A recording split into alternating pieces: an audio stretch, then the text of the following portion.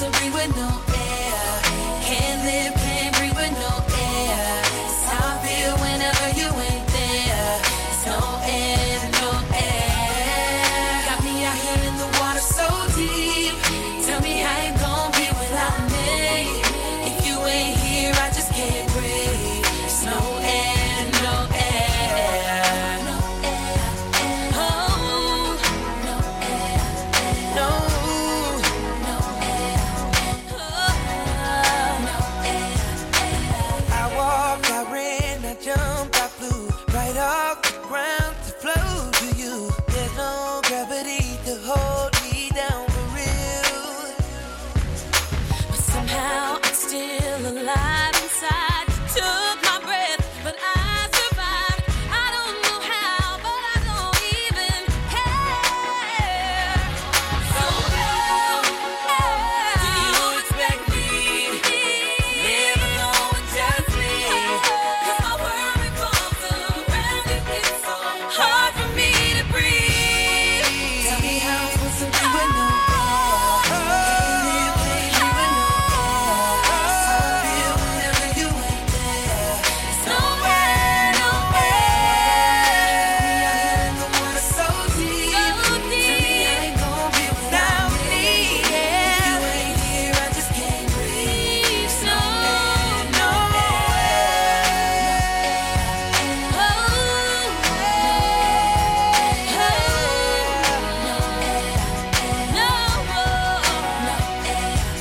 no more.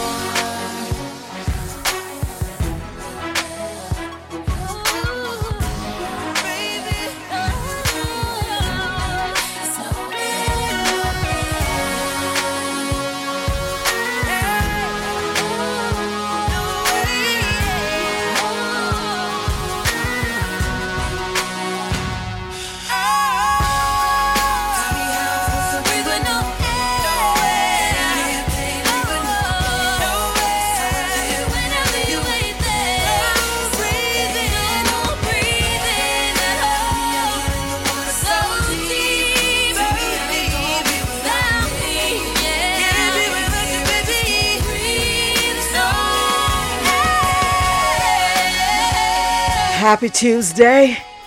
Good morning, everyone. Another day, another opportunity. Digging on you all this morning.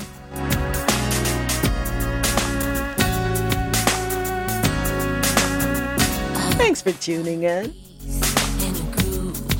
It is Turned Up Tuesday. Got a little bit of everything today. We're playing today's hits, yesterday's favorites.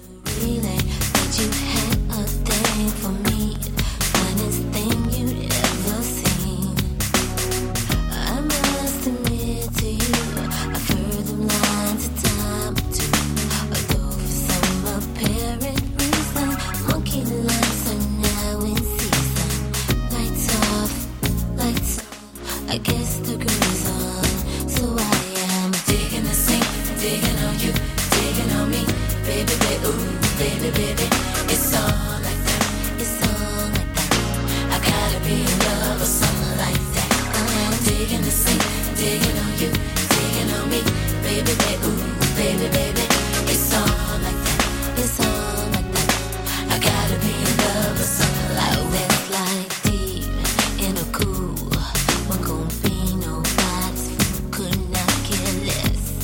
Who was there? Could have been like anywhere. I was chilling with my Kool-Aid, and I want to participate in no silly conversations, and no time for new relationships. I must admit to you, when I heard the line you threw, although it usually turns me off, this time you have turned me on. Lights off, lights on, I guess the groove's on, and I am digging the sink, digging on you, digging on me, baby, baby, ooh, baby, baby, it's all like that, it's all like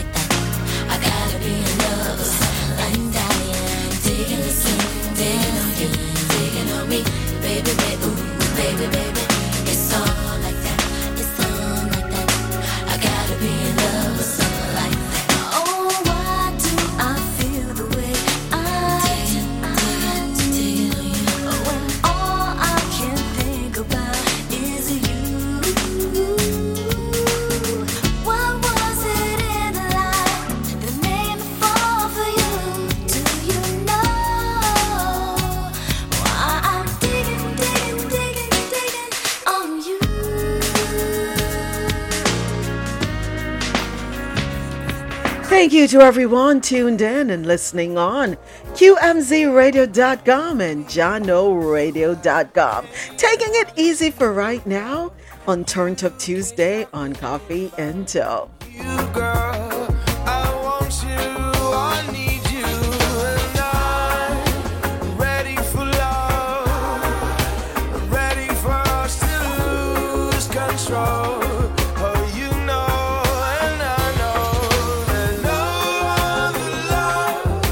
Bob Marley was so right. When music hits, you feel no pain. The best medicine, well, for me at least, music.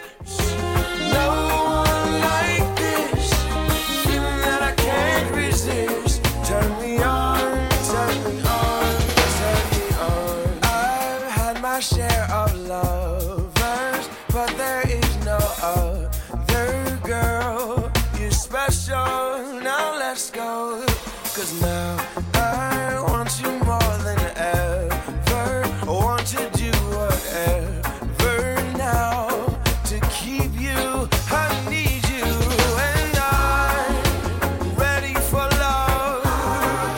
I'm ready for us to lose control. Oh, you know, and I know that no other love, no other touch. Give me oh so much. Turn me on, turn me on. No other kiss, no one like this. Feeling that I can't resist. Turn me on, turn me on. No Other Love, John Legend featuring Estelle. Beautiful song. Me on. Say you're turning me on from your smile to your lips to the words of the song. I know I used to say I was too young. Now I'm grown up and I got you when you need that strong. Real goody good love is Stevie Wonder said it's been so long. And I'ma give it if you need it. Are you ready to receive it? But I wanna give you some love. I wanna give you some love and affection. You got my attention. See, I'm Ready for love. I'm ready for us to lose control. Estelle, I hope that's what I said. Not Adele. Oh, I think I said Estelle. In my head, I think I said Estelle. God knows what may have come out. Here's another one of my favorites. Jordan Sparks, Tattoo. I keep coming back for more. Keep my hand in the fire. Sooner or later, I get what I'm asking for. No matter what you say about life, I learn every time I bleed. The truth is a stranger, soul is in danger. I gotta let my spirit be free to admit that I'm wrong and then change my mind. Sorry, but I have to move on and leave you behind. I can't waste time, so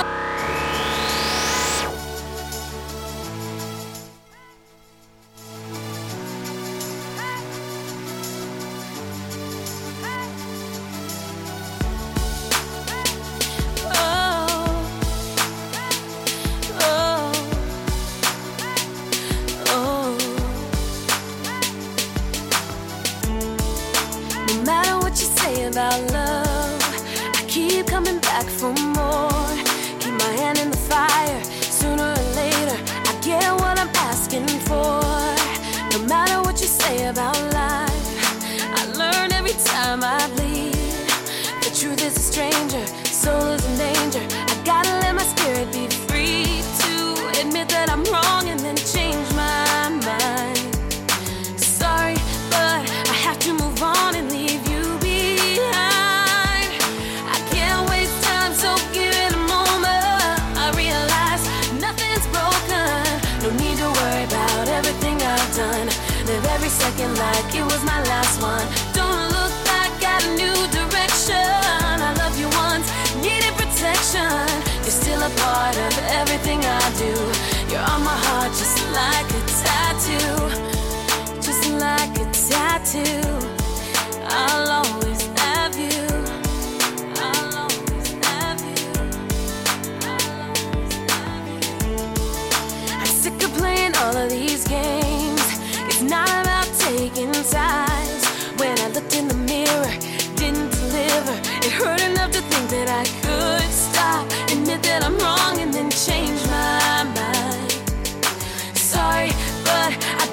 strong and leave you behind.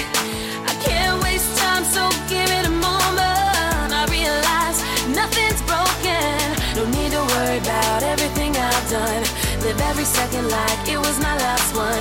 Don't look back at a new direction. I love you once, needed protection. You're still a part of everything I do. You're on my heart just like a tattoo. Just like a tattoo. So I fell in love over the weekend, on Sunday to be exact, and I can tell you the approximate time was around 6:30 p.m. I, fell in love. And this love, new love, if anybody's in the business of being generous, I am here for the receiving. This new love will cost you about $230,000 the way I want it. Silver, black interior. Let me just say that. 4-door. The Porsche 2023 Taycan Turbo. Thank you. I'm accepting that. Or you can, if that's too much, I will be willing to take the Lamborghini Urus, 225,000. That's not too bad, right? My first preference is the Lambo, I'm not gonna lie. You put a lot of rum in your tea this morning, huh? Morning, everyone. Listen, you want both of those. Thank you, Felicia. Thank you. Can a girl dream? Wow. No, that's not no dream. You are worth both. I'm putting it out there. I'm putting it out there into the universe. They say you must ask and you shall receive. Isn't that what they say? Yeah, so I'm asking and I'm hoping to receive. We couldn't work it out.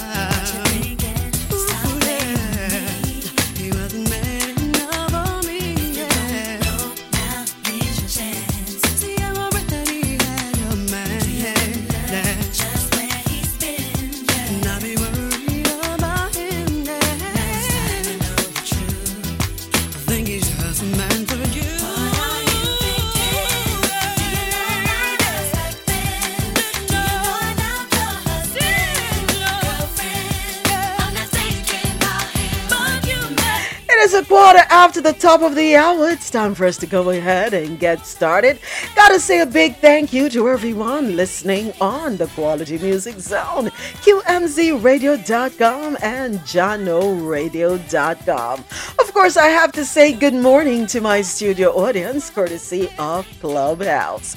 It is Tuesday, February 28th, Turned Up Tuesday, the last day in Chapter 2 of 2023, folks. Can you imagine? The time is going by pretty quickly. Thank you so much for joining me for Coffee in Tow, World News on the Go. Tune in every Monday through Friday, 9 a.m. to 1 p.m. Eastern. This is where I read the news and we share our views. 'Cause he will never change. Girl, you better recognize the game. What are you thinking? Do you know about us back then? Do you know about your husband, girlfriend? I'm not saying. You can follow me on TikTok, Moments with Me Media, on Instagram, Moments_with_me_media, and on Twitter, Me Media Moments. And the mean everything is MI. We have the headlines coming up right after this one. From Tony Braxton, he wasn't man enough.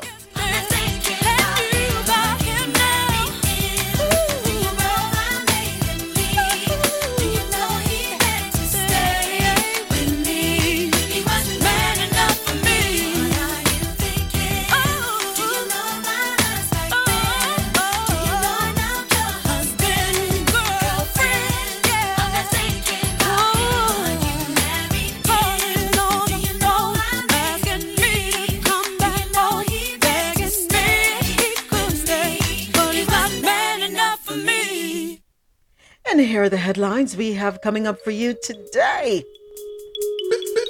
Out of the Caribbean corner, Grenada Prime Minister wants dialogue on slavery with UK, Spain, and France. I'm not sure how you pronounce this one, but the Trevlian or the Trevilian family apologizes for role in slave trade on Grenada. And Grenada's Jefferson earns golden ticket on American Idol. See, I'm here dreaming big and yeah. Anyway, Jamaica Finance Minister says remittances helped cushion impact of COVID-19. Indicom launches a probe. Farmer and security guard shot dead by cops. Judge slams a businessman for awful actions in human trafficking case. Office manager charged for multi-million-dollar theft at the Spanish Town gas station. Portmore Pines Plaza robbers flee with $10 million. And newly renovated Maneague Health Center is now open, and CHS acquires the Medical Associates Hospital. Out of Latin America, Mexican soldiers kill 5 in border town, sparking protests. On the international scene, another earthquake hit Turkey, toppling more buildings. 1 person reported killed so far. And why Brexit's back in the news? Britain and the EU struck a Northern Ireland trade deal. Janet Yellen visits Ukraine and pledges even more U.S. economic aid. Can I get the social security number for Ukraine, please? Because I need to claim them on my taxes. I really need to. I think all of us need to claim Ukraine on our taxes. Either we're going to claim them on our taxes, or we're going to go ahead and move to Ukraine and see if we can get some of that money. Because it's over there, folks. It ain't here. It's over there. In news out of North America, TikTok banned on all Canadian government mobile devices, and Supreme Court to hear a case that threatens existence of the Consumer Protection Agency. In business and tech news, black married couples face heavier tax penalties than white couples, the report says. We didn't get to talk about that yesterday. Also, Meta backs new platform to prevent sextortion of teens on Facebook and Instagram. In health and science news, a zero-calorie sweetener has been linked to heart attacks and strokes, a study has found. In our Black History Moment, we're going to be talking about John Henry Hale. In Believe It or Not news, a white law student files a $2 million lawsuit against Howard University for racial discrimination. I don't know if I was reading that right. I was like, oh, hold on a second. So I saw the story yesterday. I'm like, okay, this can't be real. Did not read the article, I'll be honest, because I didn't want to have an opinion until we read it together. But we're going to have the details of these stories and more. Oh, and of course, always great conversation coming up after a little more music. Here is Black Street with No Diggity, No Doubt. You know what? I like the players. No diggity, no doubt. Play on, play it. Play on, play it. Yo, Dre, drop the verse. It's going down, fade to Black Street. The homies got at me, collab creations. Bump like agony, no doubt. I put it down, never slouch. As long as my credit can vouch, a dog couldn't catch me. Say out. Tell me who could stop with Dre making moves, attracting honeys like a magnet, giving them orgasms with my mellow accent. Still moving this flavor with the homies Black Street and Teddy, the original rough shakers. Shorty get down, good lord. Baby got 'em open all over town. Strictly bitch, you don't play around. Cover much grounds, got game by the pound. Getting paid is a forte, each and every day. True play away. I can't get her out of my mind. Wow. I think about the girl all the time. Wow, wow. East side to the west side, pushing fat rides, it's no surprise. She got tricks in the stash, stacking up the cash, fast when it comes to the gas. By no means average, it's on when she's got to have it. Baby, you're a perfect 10, I wanna get in. Can I get down so I can win? I like the way you work it, no diggity. I got to bag it up, bag it up. I like the way you work it, no diggity. I got to bag it up, bag it up, girl. I like the way you work it, no diggity. I got to bag it up, bag it up. I like the way you work it, no diggity. I got to bag it up. She's got class and style, street knowledge by the pound. baby, never act wild. Very low key on the profile. Clubhouse, I do hope you're able to hear everything clearly. I'm getting the red bar. It goes. Servers are struggling as always. I don't know. Is it that they probably need to invest in some new servers or get some more servers? I don't know, Clubhouse. Pick it up, pick it up. That's all I'm going to ask y'all to do. I know, thinking all you need is there, building faith on love and words. Who remembers this one? Says we'll wear, I know. All right, thank you, Javette. Thank you, Rasolo. When all is gone, there is nothing to say. And if you're done with embarrassing me, on your own, you could go ahead, tell them all I know now. Shout it from the This is the voice of Chantal, Impossible. all we had is gone now. Tell them I was happy and my heart is broken. All my scars are open. Tell them what I hoped would be impossible. Impossible. Impossible.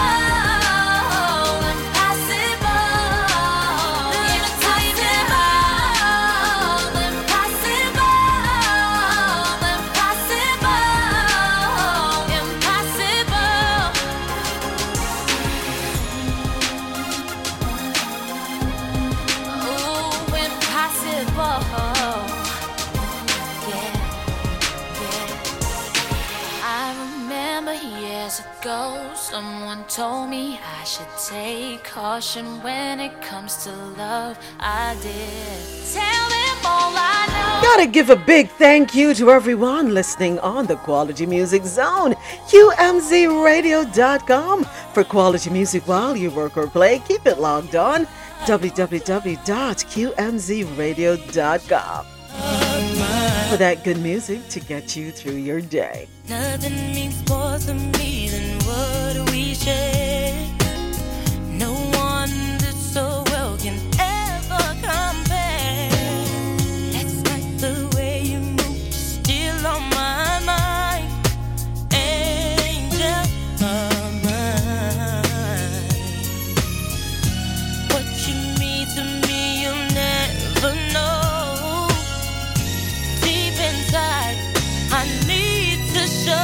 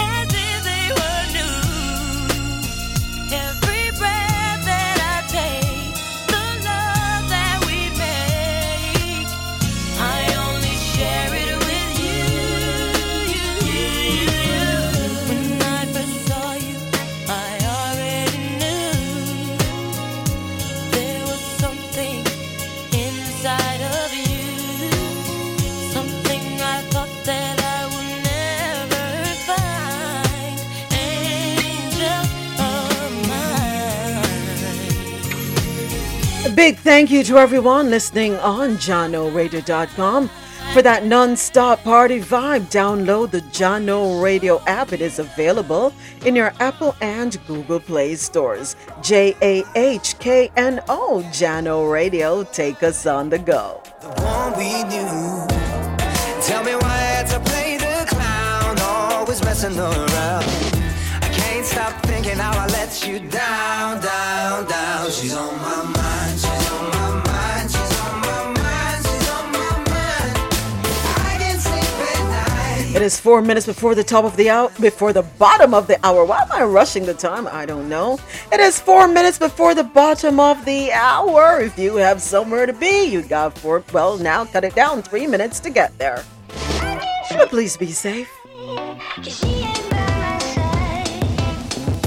My friends say that she's a keeper. Gonna squeeze in one more, a little 702 after this, and then we'll go ahead and kick it off. Till I was on my own. I've been drinking, but the truth won't drown. No, the truth won't drown. Bad medicine won't go down, down,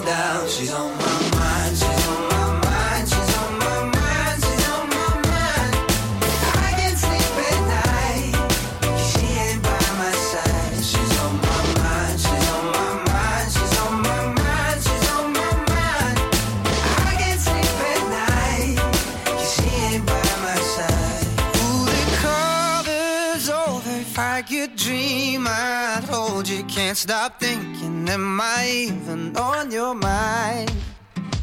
Now the nights are cold. I miss you on my shoulder, miss your hair on my cheek every night. She's on my mind, she's on my mind, she's on my mind, she's on my mind. I can't sleep at night. A big thank you to everyone here with me on Clubhouse. This is where the conversation happens. Thank you for joining me for Coffee Intel World News on the Go.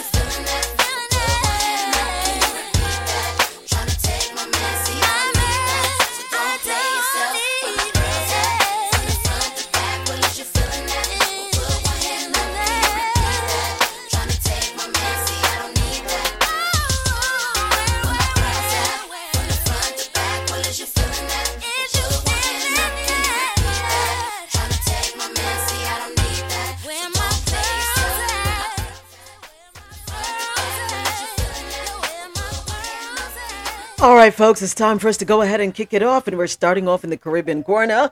It is the bottom of the hour.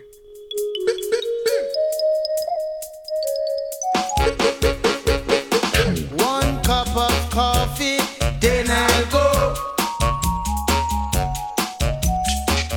One cup of coffee, then I'll go.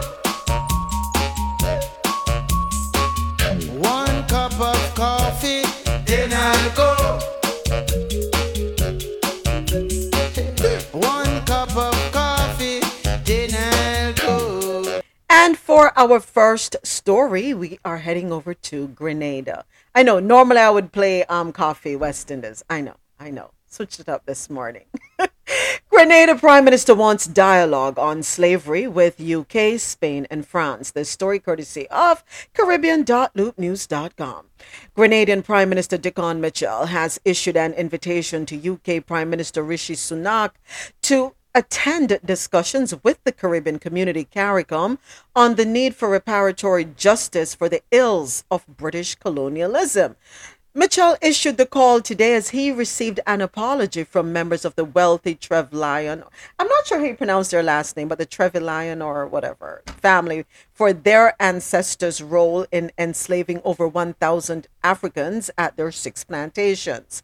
He said, as a head of government, I want to take this opportunity to join in a public request to my fellow head of government for the United Kingdom to accept our kind invitation to commence dialogue in an open, transparent, frank, and dignified manner to talk of the need for reparative justice for the citizens of CARICOM, and to also use your good office as the convener to join with your European counterparts to address this issue with your French and Spanish counterparts in particular. And I make special mention of the Republic of Haiti, because if there is one island where it is demonstrable that the need for reparative justice exists, it's in the Republic of Haiti. Michel's call for a dialogue with Sunak, French President Emmanuel Macron, and Spanish Prime Minister Pedro Sanchez echoed one made by Laura Trevelyan, and don't y'all butcher me for that name, as she and members of her family apologized to Grenada. She said it was important that conversations about the impacts of slavery be held so that the work to heal the wounds of history can begin. Okay.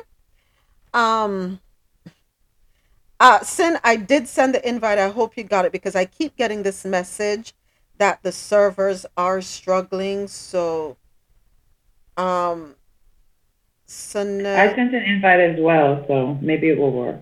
Okay, all right. She probably got yours because she's on the stage. All right, thank you, Rosola. Appreciate it. All right, yeah, the strugglers are serving. I don't know. Has Clubhouse bitten off more than it can chew, and they're not keeping up with the pace at which they're growing and expanding? You know why their servers are struggling? Why? Because you can't delete those back channel messages. Oh. All of that is storage. All of that is taking up storage. All of that. But I think there's a reason why they're not going to be able to delete them. What do you think? I'm just saying. You need to be able to go back and get them receipts. He said, she said, this is what was said.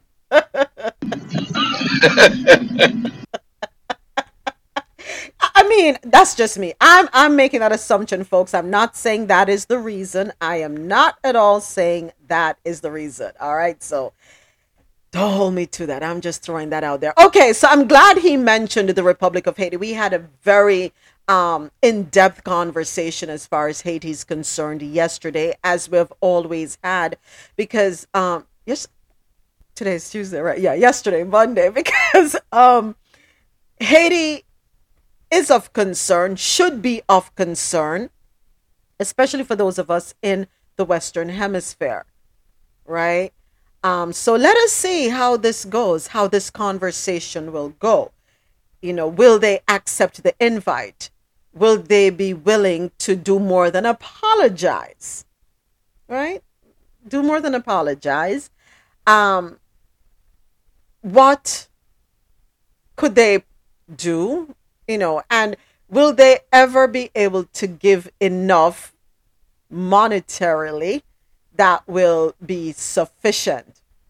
Hardly likely. Hardly likely.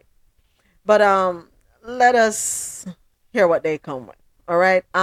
Right now, I want to side with Decon Mitchell, who is the Prime Minister of Grenada, and let them fix Haiti first. And I think all of CARICOM should agree on that. Yes, while each island wants its own come to Jesus moment with those who instituted slavery and colonization, right now, with Haiti being labeled the poorest country, and I'm putting the poorest in air quotations, I think we should all agree that they should start there. Not sure how everybody else feels, but that I'm okay with that. Haiti needs to get a head start. My feeling. I may be wrong. You know we agree with you.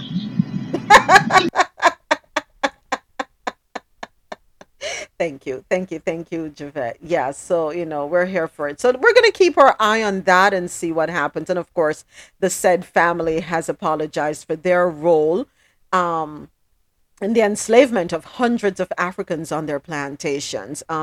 Laura, who is a journalist with the British Broadcasting Corporation, BBC, along with her cousin John Dower, read the apology on behalf of over 100 family members. I am so sorry about our painful shared past and for the role of our ancestors in it.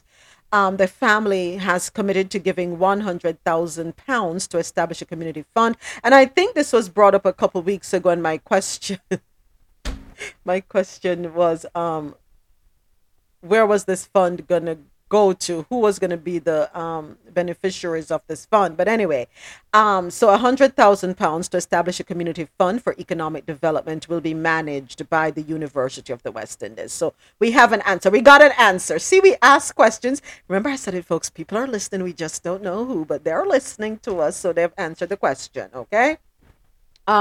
Additionally, other family members will be making donations and have committed to giving their time to community projects in Grenada. Sir John and his wife Louisa Simond owned about 1,000 enslaved persons on 6 plantations. They received £26,898, which is equal to about £3 million in today's money, as compensation for freeing their slaves. Should they then be asked to turn over minimum £3 million? What are our thoughts? Versus 100,000. Good Morning, morning, Fabian. everybody. Good morning. Morning, Like your profile pic. How was the before you answer the question? How was that event yesterday? It was absolutely wonderful. It was a great tribute to the great Marcus Garvey at the Miramar Cultural Center. We saw a documentary, and yeah, it was just a great night. And the great Garvey historian Stephen Golden, as always, really brought it last night. Really brought it last night on stage in a speech, and it was just a warm, enjoyable night, man. Really enjoyed it. Thank you. Amazing. Thank you. And thank you for having that room. I listened, and of course, Stephen Golding always delivers himself very well, and a lot of information, much of which I was not aware of. I'm going to be very honest, because of Mm. course we are not taught this, right?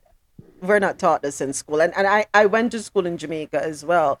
So yeah, a lot is missing. We need to revamp the history and social studies programs in the Caribbean, if I should say. All right, go ahead, Fabian. My apologies. Go right ahead. No apologies at all. I just want to touch on that real quick.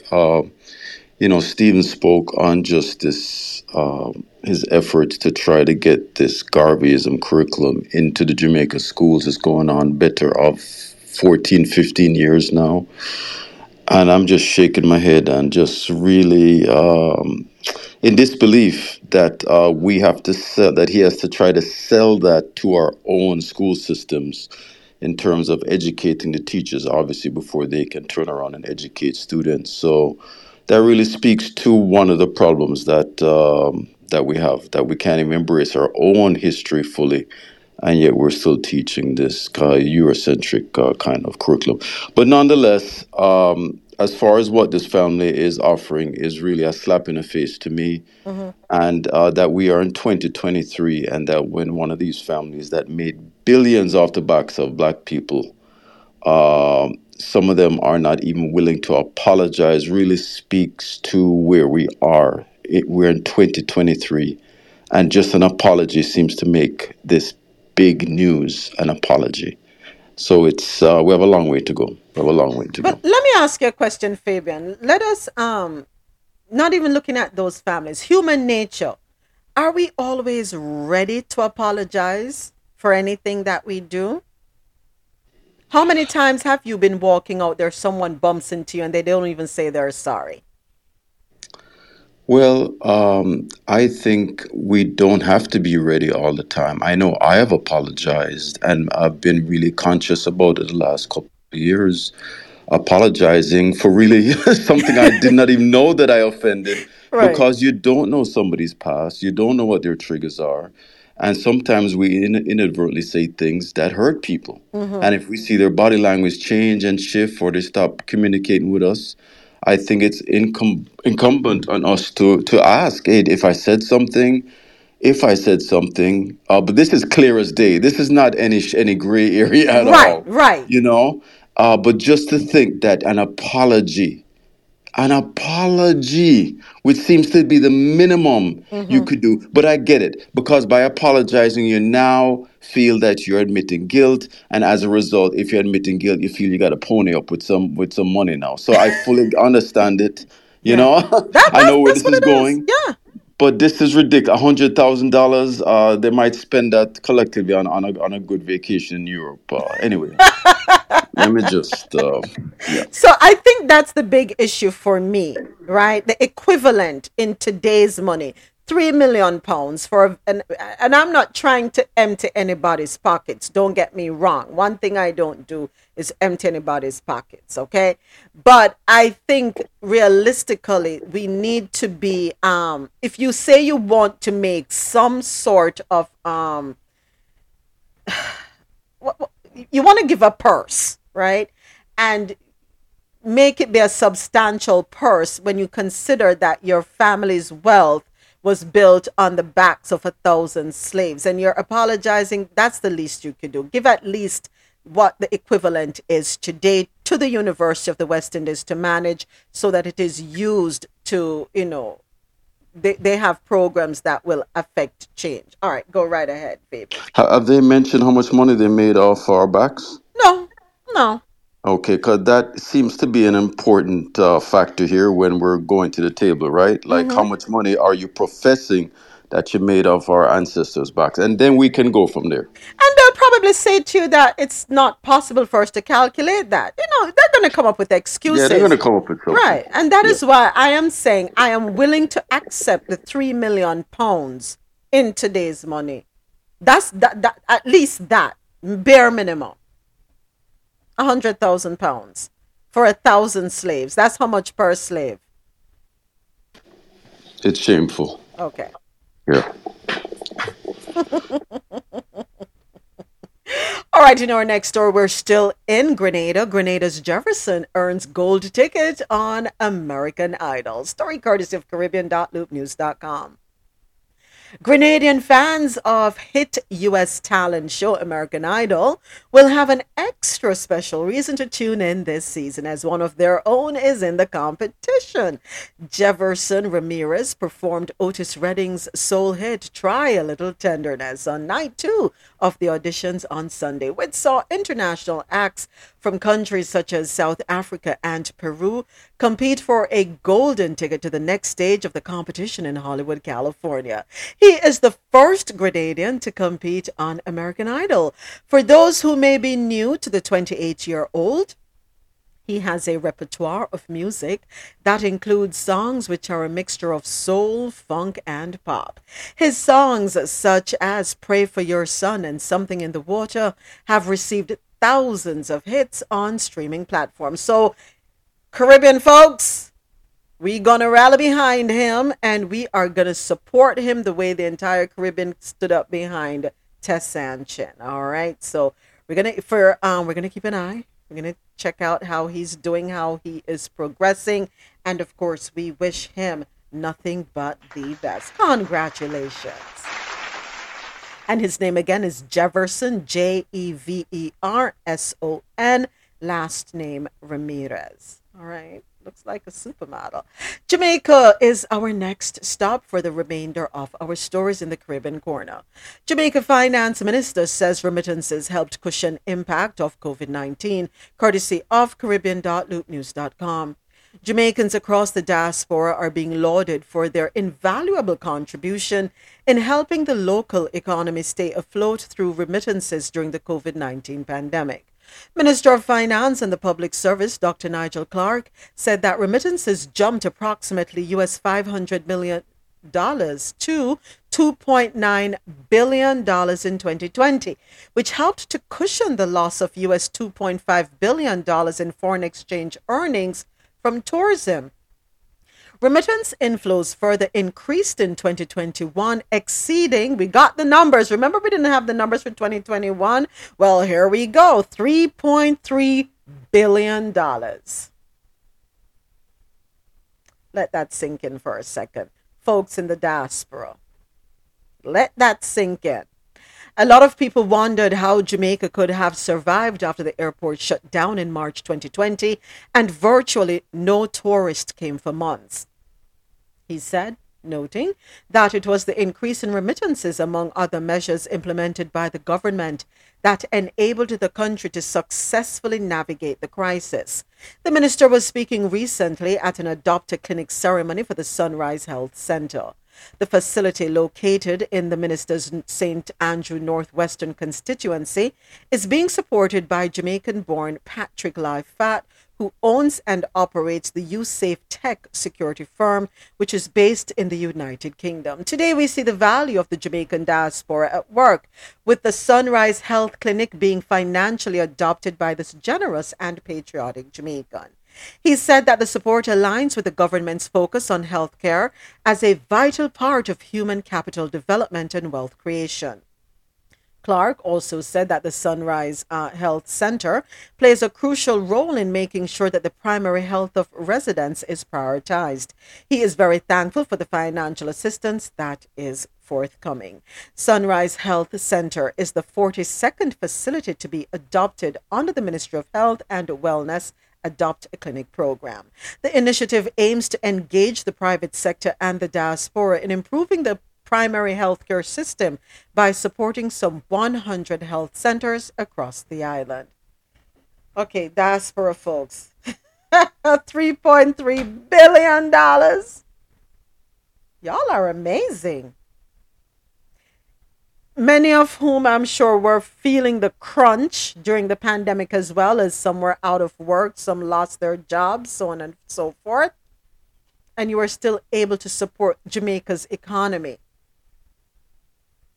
This tells me, even more than ever before, that folks in the diaspora are important. Their voices,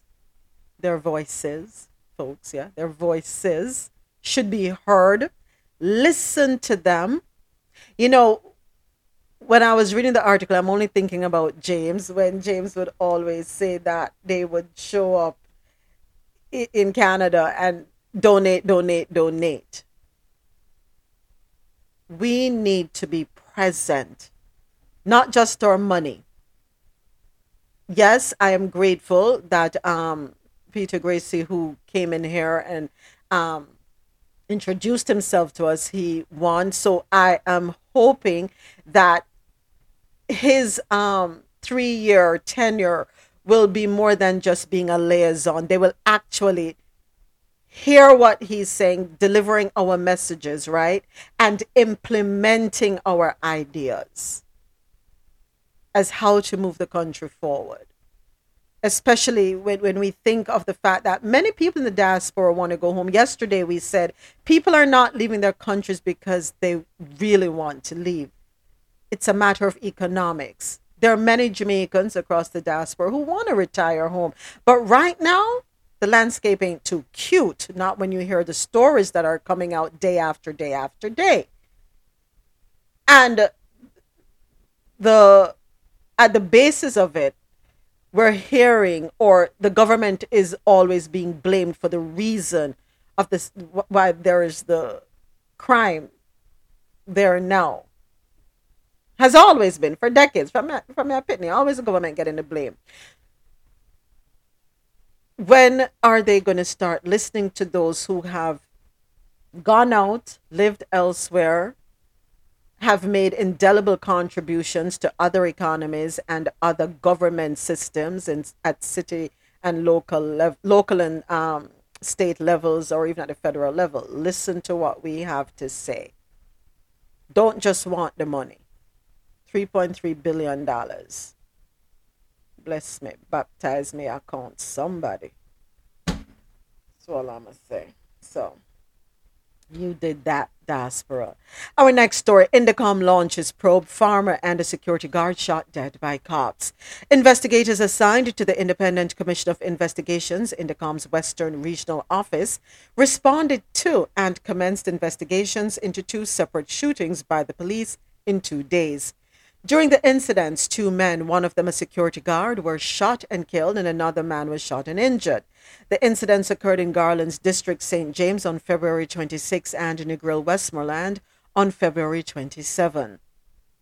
In the first incident in Garland's district, St. James, the police reported that officers were dispatched on a planned operation in the district in search of a man. During the search, it is alleged that men were seen running from a house, firing in the direction of the officers. One man, a 64-year-old farmer and construction worker, Donald Green, was shot and killed. It is further reported that a Glock pistol firearm was recovered from the incident scene. Negril, Westmoreland, the police report that the Counterterrorism and Organized Crime CTOC officers were involved in a shooting incident where two security guards employed to secure World were shot at the Sunshine Plaza in Negril. Both men were taken to the hospital for treatment, and a 25-year-old Delon Harding was pronounced dead. No firearm was reported as recovered from the incident. Inquiries continued to further Inquiries continue to further understand the full circumstances surrounding both incidents. Indicom urges all persons who witnessed the fatal shooting incidents to assist in the investigative process, and they can do so by contacting the Commission's office with known information or by sending any photos and videos to Indicom's official WhatsApp number at 876-553-5555. All right, that's 876-553-5555. Judge slams businessman for awful actions in human trafficking case, courtesy of Jamaica.loopnews.com.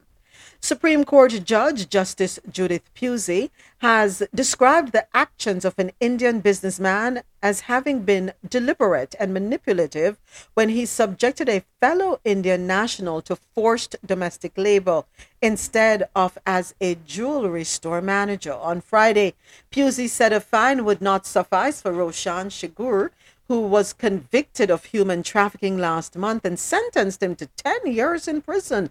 Shigur was also sentenced to 5 years in prison for concealment of travel documents. Both sentences are to run concurrently.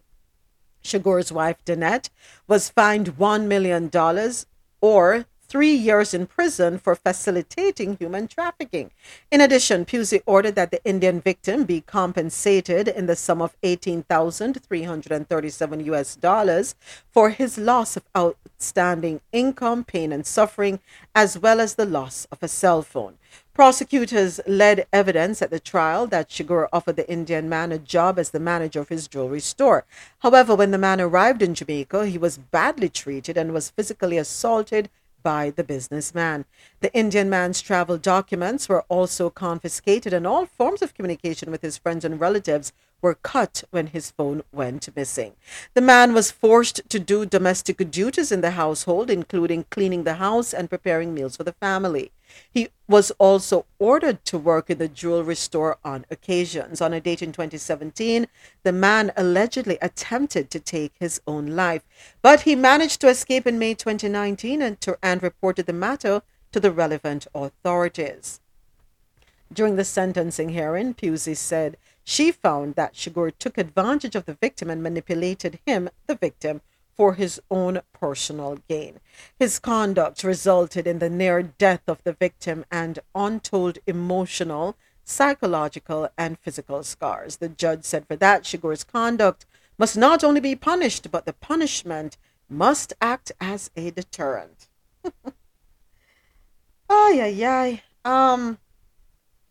So, of course, we know that many of the inbound stores in Ocherius, Montego Bay, in the airports are owned by the Indians, right? They go back to India and they bring over folks, not necessarily their family members, but they bring them over, yes, and they promise them or the role of store manager with the expectation that they will get their own store, right? And it's kind of like what the what's the ones that do your nail? You want nails done today? You have boyfriend? What's that? The Vietnamese. The Chinese, the Asians. The Asians, the Vietnamese, right? They do that. If you notice, like after a couple of years, you don't see them in the nail salon again. They've moved on and they pass it on to somebody else. So, and that's how they are able to build up their communities. It's the first time hearing about this quote unquote enslavement of the folks that they're bringing from India. What I know I have heard is that they don't treat the Jamaicans that work in their inbound duty free stores very well. That is what I've heard, but no, you can't do that. You don't bring people over and mistreat them. You don't do that. And I hope they do an audit through all of them to ensure that they're not doing this at all. Not at all. Right? And if it's going on, I would implore those who are working in these stores and they're observing any of this sort of behavior that they report them to the authorities, because I am feeling that way strongly, because they get advantages that Jamaicans don't get. They get breaks that Jamaicans do not get. And we talk about that all the time. We make it harder for Jamaicans to be successful, but other nationalities are able to come there and make a headway, get ahead. It's as though the road is paved for them while we're still jumping over potholes, praying our ankles don't get twisted. So we have to hold them to a higher standard. So I'm here for them being caught. All right, next up. Office manager charged for multi-million-dollar theft at Spanish Town gas station. Story courtesy of Nationwide Radio, JM.com. The office manager at a gas station in Spanish Town, St. Catherine, has been charged by the police for allegedly stealing over $2.5 million. Charged with larceny is a servant who is 30. Why do they call it a servant? Who is 30 years old? Who can tell me, male or female? Female. You got it. Sasha Gay Lee of Portmore in the parish. The police say Lee was charged after the findings of an audit of the accounts at the gas station. The audit showed that $2,535,520 was missing from the accounts. Lee was confronted and reportedly confessed to taking the money between November last year and February this year. All right, ladies, what the heck is going on? What was going on? Why are the ladies leading the way right now with all these alleged stealings of millions of dollars? Is there something I'm missing? They're watching too much Queen of the South, to tell you that. Ridiculous. Oh my gosh. She was taking the money between November last year and February this year. So she didn't balance those books right. She should have got consult with Gina and Pantan, because Gina was able to get away with it for 10 years. Come on. Let it go. But I have an issue with the word servant. Charged with larceny as a servant. Are we still using that word in 2023? This is post-colonial Jamaica. We talk about breaking away from the monarchy. Well, we're going to have to break away from the language, the verbiage. Choice of words. She's an employee. Where's that story from, Moments? Nationwide Radio, JM.com. Let me stop. Grand rising, everybody. Good morning, Alpha. Good morning. Let me stop. I need another cup of coffee. So put some white rum in there. I need something. Thank you. Thank you for the tip. You're welcome. And a little tip of salt. Yeah, but if Jamaica, they not get rid of some of these street names, you know what I mean? Like Leah the Musgrave Road and all them something. They think them, I'm not surprised that them still hold on upon this servant thing and whatever, you know what I mean? So, typical Jamaica. Call her a gas station attendant, something, but servant. Servant. It's the wording in the actual law, so they'll have to rewrite the law itself. It's not nationwide calling her a servant. The law is actually read that way in the statute. Okay, fine, Kalisha. Thank you for clarifying that. But let me ask you this question. Because it's written in the law that way, does it mean we have to regurgitate it that way? Can't we, in media, change it and say, I don't know. For educational purposes, I think you should read it verbatim. You have to state. But I do believe that the law should be rewritten. As you said, we're moving away from our colonial past. And we really should look into rewriting these things and changing the wordings of them. But as somebody who's stating the facts, reporting people who we're trying to lean on to trust, you should give it as it is given. Okay. All right. Fair enough. I won't argue with that. The law is the law. The wording is the wording. So who do we hold responsible for changing how the laws are worded? The policymakers who are at the table, legislatures, the parliamentarians, it's their responsibility. And why I say it is because if we leave it to the journalists, who already in Jamaica, we know that journalism is very shaky. We can't leave these interpretations and expressions up to people's subjective views. One person going to call it an employee, one going to call it a servant, one going to call it a maid, somebody going to say, oh, I'm friend, and next thing you know, it's all scattered. So I just believe that as a journalist who's reporting what the court says, you say it exactly as it is said and leave the word play to the people who have the power to do so. And I believe the people who have the power to do so should actually change it because it doesn't sound good. Can we petition for that? Can Jamaicans petition for a change? In that particular law or in all of our old laws? In all of our laws. I think we need a revision, especially as we are courting the idea and heavily courting the idea of breaking away from the monarchy. Well, you know my view on that. I've always stated that Jamaica, I've told you here before, that there are laws on the book for everything in Jamaica. The problem is they are not enforced and they're old. They're archaic. And so, yeah, we need a revision of all our old laws. I agree. All right. Thank you, Kalisha. Go ahead, Fabian. All right, I had my coffee. You put it wrong? As a journalist myself, I have the discretion to use that or not. I would never use a word like that. All this takes is a call or an email to your, whatever local editor of whatever media outlet that is. We have to wait upon a law and change law and all that kind of something. We need to really start focusing on what we call ourselves, what we think about ourselves. This third world, that's another word that triggers me. Can we say developing country instead of third world? We're telling our children growing up that we're from these third world countries or these African countries are third world. We need to stop this nonsense. We really do, including me. Agreed. We need to. Yes. Agreed. We should push for that, Fabian. And it starts with us, and starts with us. All right, thank you, Portmore. Portmore Pines robbers flee with $10 million. This story also courtesy of Nationwide Radio, jm.com.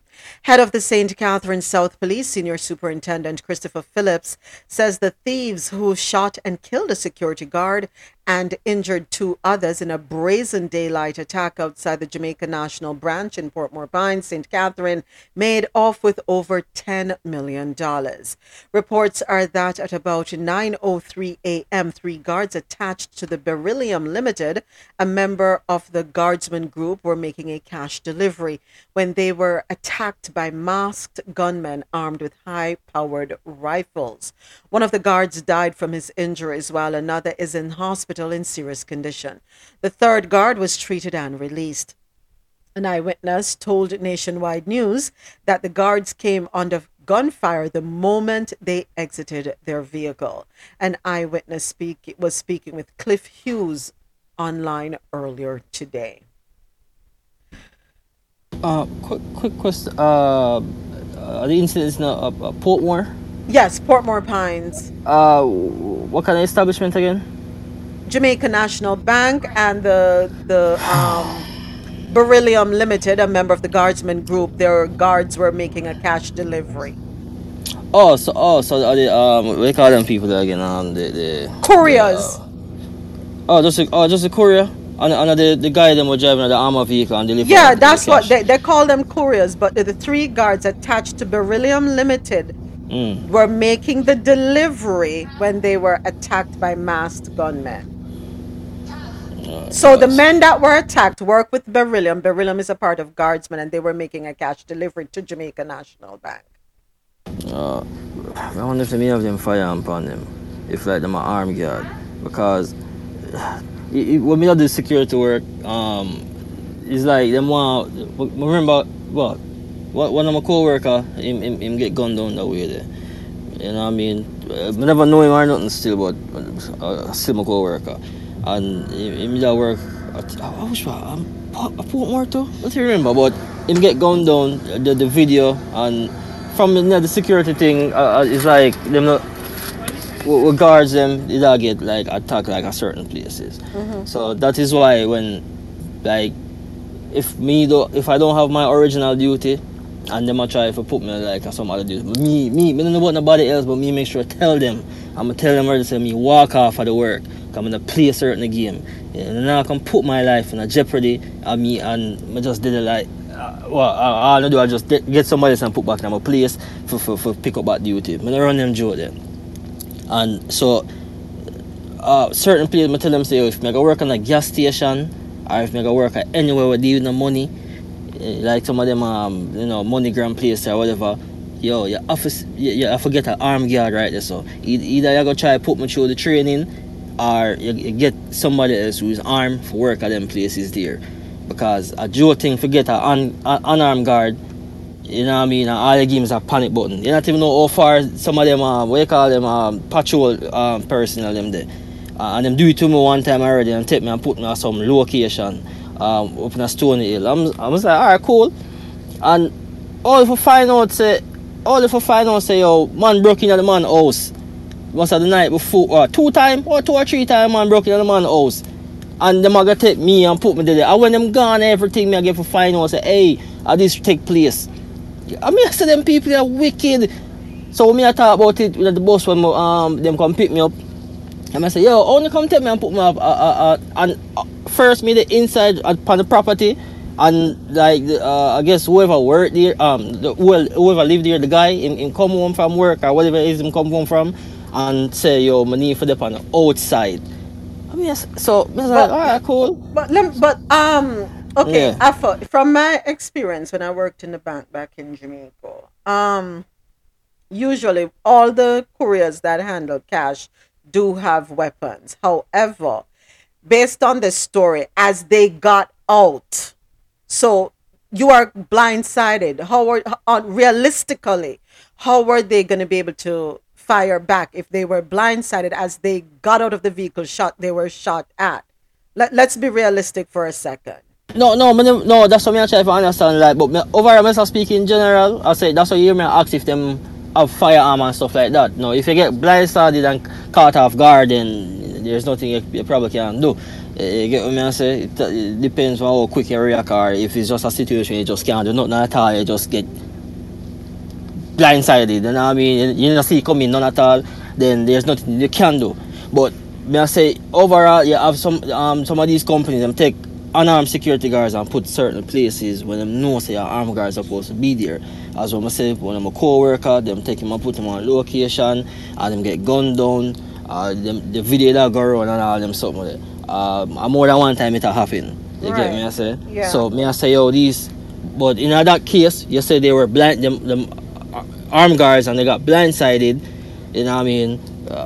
Because the eyewitness said as they exited the vehicle, they came under gunfire. So clearly, the people who committed the crime, they have been watching them, because armed trucks operate off of a time. By a certain time, they have to be at certain locations. So they've been watching them, and it's unfortunate that this happened. Now, I will say this, that certain jobs come with certain risks. Certain True jobs that. come with certain risks, sorry, and there's nothing you can do about that. All right, next up, newly renovated Monique Health Center now open. So we have some good news. Nationwide Radio JM.com is reporting that the Monique Health Center in St. Anne has reopened following a $26 million renovation project.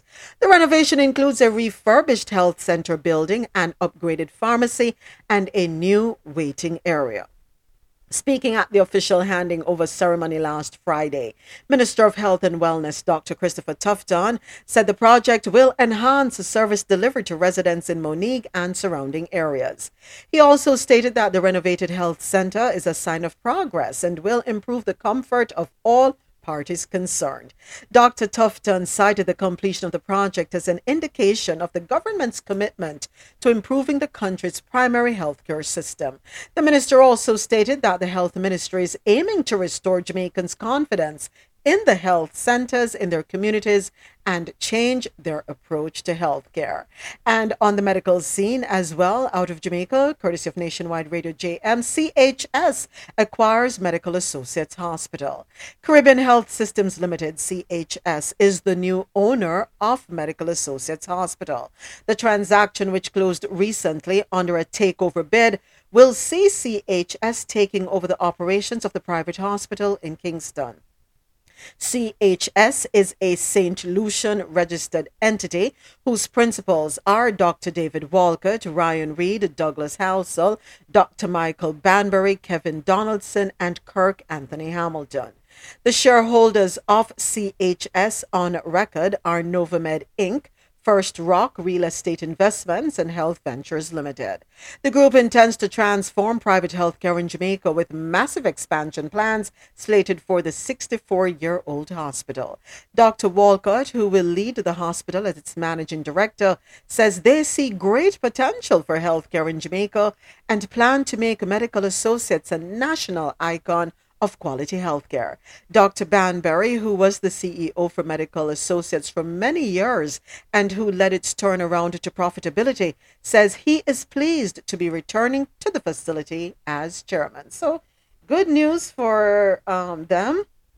Awesome. All right, so we're going to take a quick break, and when we return, we have more stories. Thank you to everyone listening online and everyone right here with me on Clubhouse. Thank you for coming to Coffee and Toe, World News on the Go. It is Turned Up Tuesday.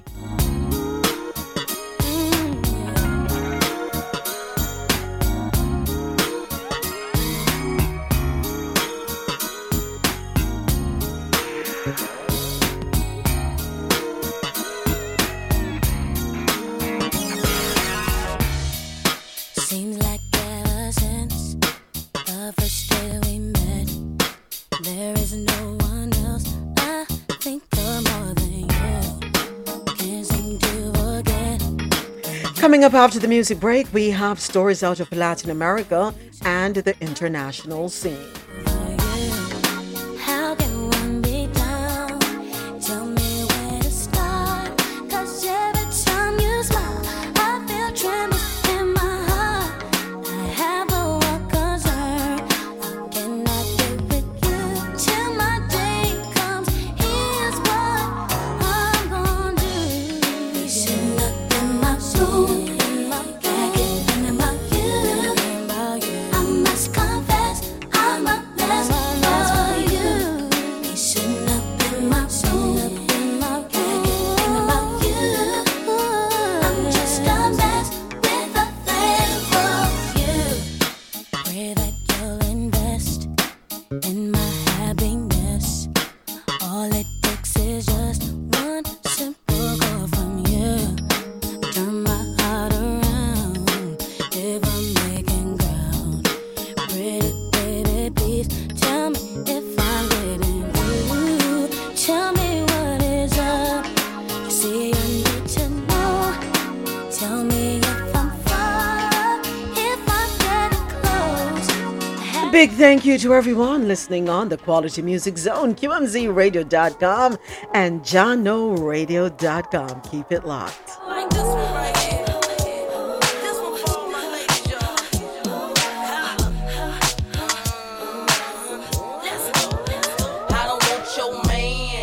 I got it like that, but it ain't even gotta be like that. Yo man, he be calling me back, he say I'm fine and a matter of fact. He asks how I do that fit my jeans over baby fat. Listen, I don't know the type of tricks he playing, but I should warn you, I don't want you, man. I understand why you wanna try, make him stay home late at night. But if he wanna go, he'll be gone, no lie. I can't explain how many times I tried, how many times I cried, thinking about mine and where he might be. Remember when I gave everything I got, couldn't get deep down inside. How you love someone who didn't love me? Come on. But now I get if he don't wanna love you the right way, he ain't gonna. Anywhere he's at is where he wanna be. If he ain't gonna love you the way he should, then let it go. If he ain't gonna treat you the way he should, then let it go. If he ain't gonna love you the way he should, then let it go. If he ain't gonna treat you the way he should, then let it go.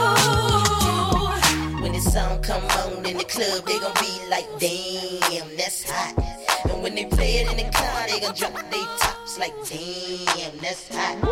They gon' mix it with Biggie, it was all a dream, like,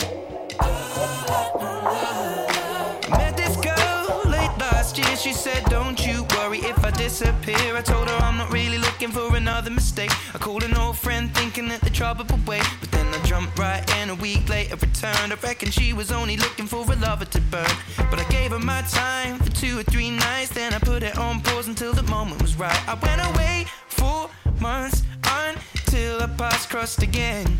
She told me I was never looking for a friend. Maybe you could swing by my room around 10. Baby, bring the lemon and a bottle of gin. We'll be in between the sheets till the late AM. Baby, if you wanted me, then you should've just said she's singing. Don't win my love. That heart is so cold, all over my own. I don't wanna know that, babe. Don't win my love. I told her she knows. Take aim and reload. I don't wanna know that, babe. And for a couple weeks I only wanna see her. We drink away the days with a takeaway pizza. Before a text message was the only way to reach her. Now she's staying at my place and loves the way I treat her. Singing out Aretha all over the track like a feature. And never wants to sleep, I guess that I don't want to either. But me and her, we make money the same way. 4 cities, 2 planes the same day. And those shows have never been what it's about, but maybe we'll go together and just figure it out. I'd rather put on a film with you and sit on the couch, but we should get on a plane or we'll be missing it now. Wish I'd have written it down, the way that things played out. When she was kissing him, how I was confused about. Now she should figure it out while I'm sat here singing. La, la, don't win my love. That heart is so cold, all over my own. I don't wanna know that, babe. Don't win my love. I told her she. Coming up later on this evening, 7 p.m. Eastern, it is The Rose Solo Show, live on QMZRadio.com, JanoRadio.com, and ViscosityBlend.com.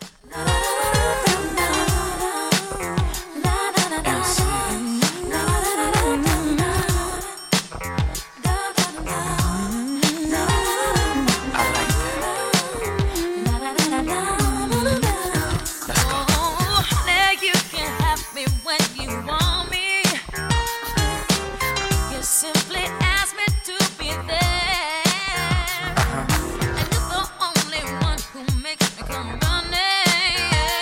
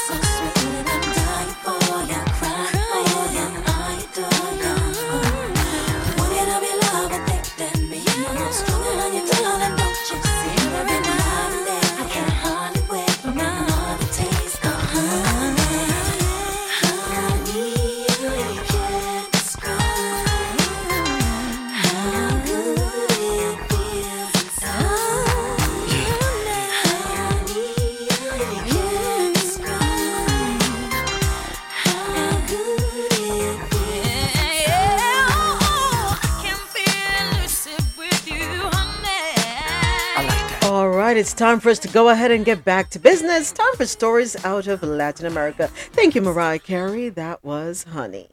Okay, so first up, Mexican soldiers killed 5 in border town, sparking protests. Story courtesy of AlJazeera.com. A shooting by Mexican army soldiers has left 5 people dead in the border city of Nuevo Laredo, Mexico, igniting a clash between the soldiers and residents who came to the scene to protest. The soldiers were investigating gunshots from the area and opened fire on a pickup truck early Sunday after it failed to obey their orders to stop, according to a state crime scene report, which was obtained on Monday by the Associated Press. The report said 5 bodies were found in or near the bullet-riddled truck in Nuevo Laredo, which is opposite Laredo, Texas. The incident provoked a scuffle between soldiers and a large group of angry residents who believed the victims were not armed and that there was no reason to arbitrarily kill them in this way. That's according to the group Human Rights Committee of Nuevo Laredo. Videos of the incident posted on social media show residents scuffling with soldiers on a street near the bullet-ridden pickup truck, with civilians throwing punches, knocking one soldier to the ground, and repeatedly kicking him. Gunfire can be heard towards the end of that incident, sending people running, but it is not clear who fired the shots. In a video statement, Rights Committee activist Raimundo Ramos claimed the soldiers fired at the crowd, but had no immediate information about additional casualties. He also said the dead youths had been returning from a night out at a club when they were killed. The state crime scene reports that a Texas-issued identification document was found on one of the dead bodies. The United States Embassy could not immediately confirm whether any U.S. citizens or residents were involved. The report said 3 of the bodies were found in the pickup truck and 2 on the sidewalk nearby. Such reports usually note any weapons found at a crime scene, but no mention was made of any in this case. Okay. So they didn't stop. Does that warrant you having to shoot up the vehicle? Were they I would love to see a video of how the vehicle was being operated. Were they barreling towards them? What? That's what I want to know. I want more information. I'm sorry. But this is unacceptable. What I have presented to me is unacceptable. No need to shoot up the vehicle. In my opinion, it is a human rights violation. And unfortunately, the city of Nuevo Laredo has been the scene of many human rights violations by the military in Mexico in the past.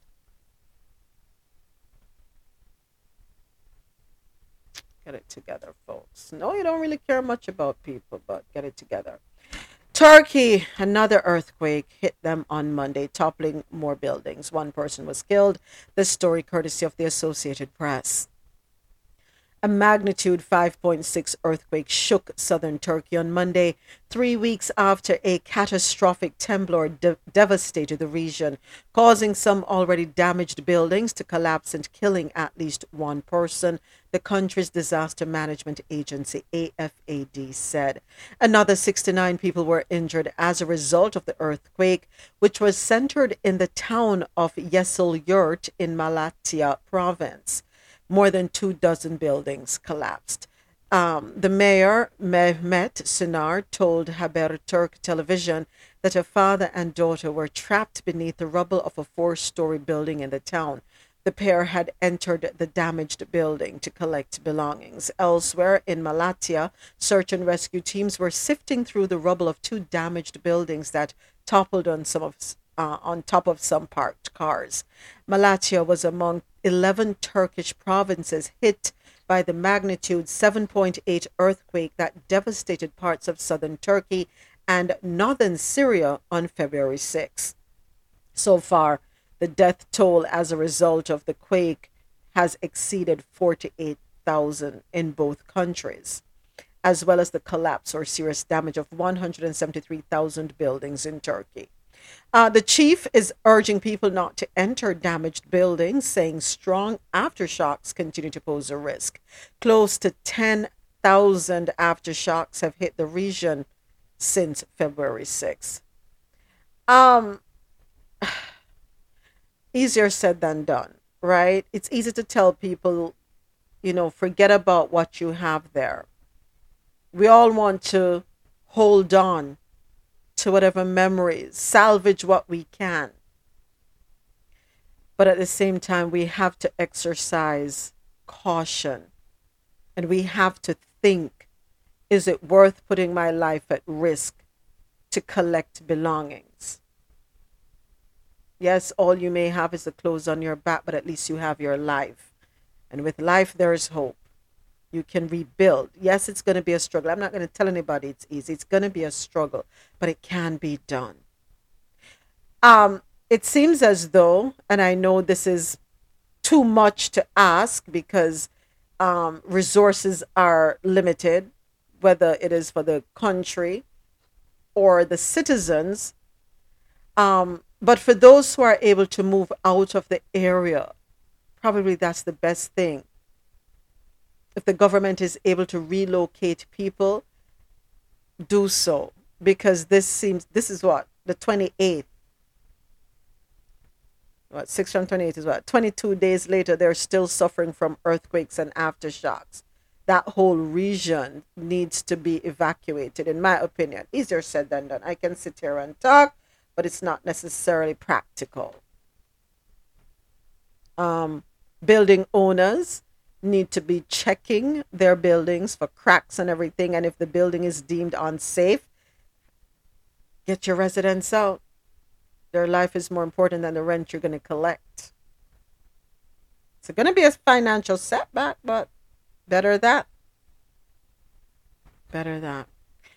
Our next story, we head on over to the UK. Why Brexit's back in the news. Britain and the EU struck a Northern Ireland trade deal. This story is courtesy of NPR, and I do apologize. Let me go ahead and grab the sound bite from NPR for this one. Today's the 28th. Yeah, last day in the month of February. I hope we're well on our way to achieving things that we set out, things that we put on our to-do list for this year.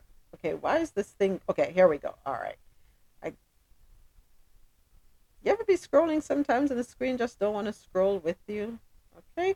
All right, so this soundbite is courtesy of NPR.org. NPR comes from the Corporation for Public Broadcasting, a private corporation funded by the American people.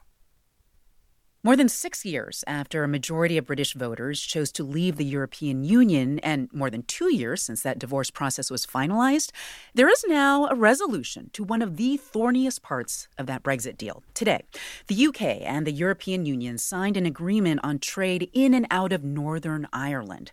London-based journalist Willem Marks joins us now to explain. Hey, Willem. Hey, Elsa. So, okay, Brexit happened more than 2 years ago. So what's been the trading situation up until now, and why has it been so problematic? Well, that Brexit deal signed more than 2 years ago under Boris Johnson. There was this mechanism called the Northern Ireland Protocol, designed to address a fiendishly complicated trade problem that Brexit created.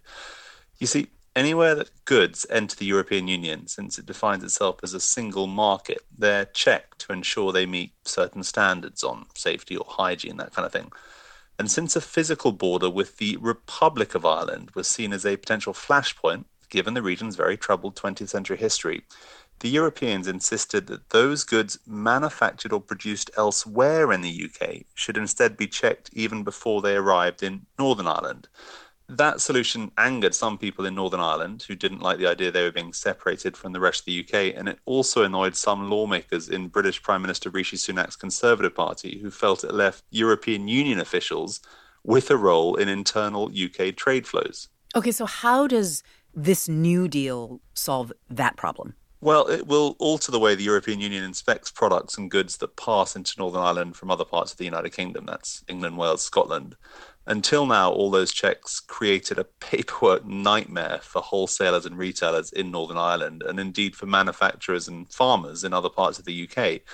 But British Prime Minister Rishi Sunak at a press conference this afternoon insisted the new arrangements would create a much smoother and less bureaucratic movement of goods into Northern Ireland by using these green and red lanes. Green would be for British products, including medication, that are staying in Northern Ireland, while red would be for goods and products that are going to get sold on to the Republic of Ireland, essentially thus entering the EU. Wow, this sounds majorly complicated. I understand that is designed to take care of the trade difficulties, but what about the politics around all of this? Like, can this deal solve the political piece of this? Well, one of the big challenges, since that original plan, including that Northern Ireland Protocol, was implemented at the start of 2021, is that one of the big political parties in Northern Ireland's rather small local parliament really didn't like the deal. That party, the Democratic Unionists, essentially exists to try and ensure that Northern Ireland remains part of the United Kingdom. They thought the protocol was like a wedge that was being driven between them and the rest of the UK. They voted against Boris Johnson's Brexit deal repeatedly. And it's one of the reasons the Brexit process dragged on so long. And then after it passed, they also refused to take part in the local government of Northern Ireland, which has basically meant there's been no major local decisions taken there for 2 years, let alone new local legislation introduced. And so Sunak's hoping, very much so, they'll now be happy with this new plan once they see the details. And that will then provide a turning point for politics in Northern Ireland. And should we expect that to happen soon? Well, he's promised that the local legislature in Northern Ireland, known as the Stormont Assembly, will have the ability to diverge from European Union laws in a way that was difficult under the previous deal. The details are out, and he's saying that the UK Parliament will get a vote on this new deal when the time is, quote, appropriate. It will be crucial to see how those Democratic Unionists, that Northern Irish political party, react. The entire Brexit process has really reawakened some pretty big tensions in the region. Only last week, gunmen tried to kill a senior police officer in Northern Ireland. And so Sunak and others in his cabinet are hoping today's announcement will go some way to settling some of those more inflammatory issues and indeed easing some of those tensions between different communities there. That is Willem Marks in London. Thank you, Willem. Thanks, Elsa. All right. So I have a couple of questions. I have a couple of questions, and I'm not ashamed. I need clarity. Is Ireland a part of the United Kingdom? Or Northern Ireland is for the United Kingdom. Okay, all right, hold on. Let me go to the map. Northern Ireland is a part of the United Kingdom. Okay. So is it that Northern Ireland is one country, technically, and then Ireland is another, but it's just attached to the mainland Ireland? Is that it? Yes. Okay. Yes. All right. Okay. So Northern Ireland is a part of the United Kingdom, but Ireland isn't. Okay. All right. Just trying to understand this here. Okay. So, all right. Got it. In my head. Got it. Thank you for your patience with me as I try to figure it out. Okay. So, in our next story, Janet Yellen. Let me tell you something. Anybody has the social security number for Ukraine? Please let me have it. And I think we all need to claim Ukraine on our taxes. Janet Yellen visits Ukraine and pledges even more U.S. economic aid. Story courtesy of NPR.org. U.S. Treasury Secretary Janet Yellen made a surprise visit to Ukraine on Monday, in which she reaffirmed America's support for the country and announced, brace yourselves, folks, $1.25 billion in economic aid for things like schools and hospitals. The money is the first part of a new, brace yourselves again, $9.9 billion package. So Biden go on half a billion, half a million, something like so. I know she'll go half a billion. Okay, nothing new. Okay.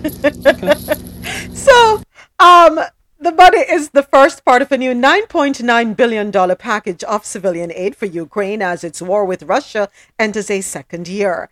Our funds help pay for emergency personnel, from firefighters who answer the call when missiles strike to medical professionals who treat sick and wounded civilians. Yellen said at a Kyiv school that the United States helped rebuild after Russian shelling broke most of the windows and doors last spring. Last month, Ukraine's government said it faced an almost $25 billion budget shortfall. Don't worry, Ukraine, we got you, since Russia invaded the country in February 2022, particularly after making income taxes optional during wartime. Various ministries have struggled to cover expenses without foreign support. When we were facing a crisis here with gas, didn't we still have to pay the taxes? But anyway, our salaries have stayed the same throughout the war, so too ours here in the U.S., in large part thanks to the American support. High school chemistry teacher Lara Chuvikina, let me get it right, told NPR. The U.S. also funded a bomb shelter and elevator at the school. We want our students to return to normal. I want my damn bank account to return to normal, please, and thank you, U.S. government. As well as visiting the Ukrainian school, the U.S. Treasury chief met with Ukrainian President Volodymyr Zelensky and the country's Prime Minister Denis Shmyhal. Her visit came a week after a surprise appearance in Kyiv by President Biden. Oh, these surprises.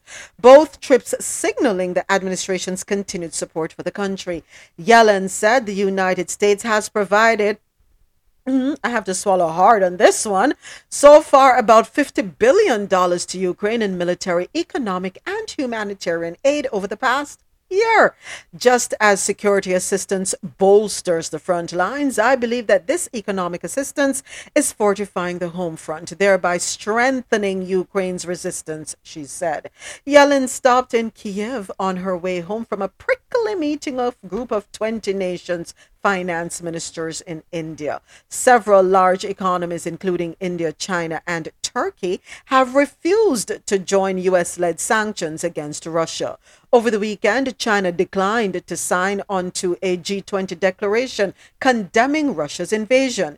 During her remarks on Monday, Yellen noted that sanctions remain an important tool to counter Russia's military-industrial complex.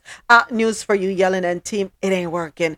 But acknowledge that Russia buys many goods secondhand through neutral countries.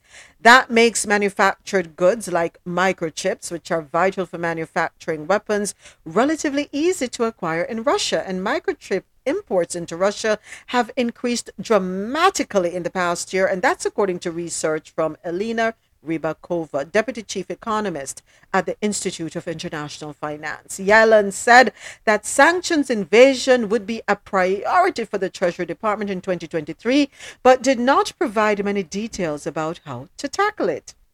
She also refused to answer questions about whether the U.S. would levy sanctions on China if it exported weapons to Russia, following U.S. Secretary of State Antony Blinken's remarks on CBS News that Beijing is allegedly considering supplying lethal support to Moscow.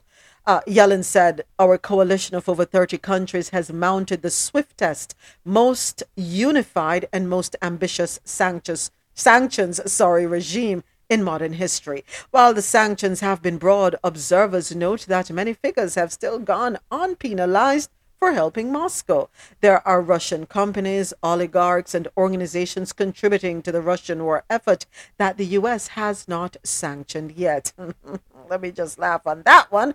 Yellen touted U.S.-led efforts to place price caps on Russian oil and other fuel products. Yet some analysts say these measures have not yet had the desired effect.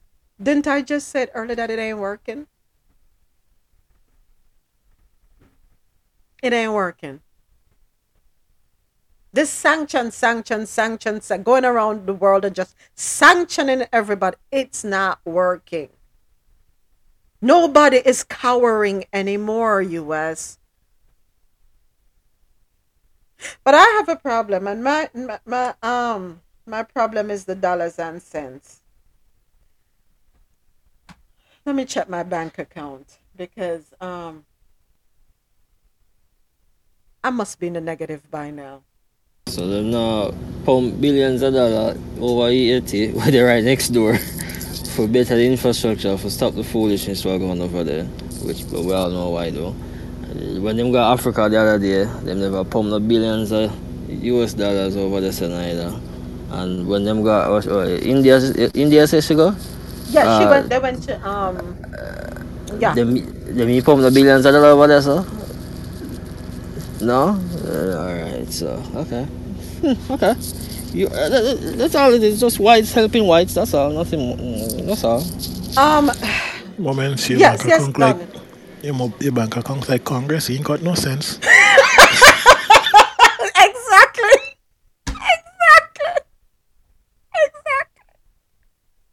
I'm going to the supermarket and I have to be like, okay, I need that, but I can't get. Let me tell you something. I have to be grateful for buy one get one free. You hear me tell you? That's how I'm able to feed my family of 6. Buy one. We have to make it stretch. And right about now, the thread out to pop. For those who don't speak Jamaican, the thread is about to become unraveled and just disintegrate. I can't do anymore. I can't. Still waiting on something basic as eggs, the price to come back down. Still waiting. I don't know. Last week, Thursday, as I was heading to meet up with Sanette under the bridge, heading to downtown Miami. It's so sad. The homeless people that you see. Yeah. The homeless They're not people. Ukrainians. The homeless people that we see under the bridges, dirty, sitting there, looking as though they have lost all hope. $50 billion, though, we have it to pump into Ukraine.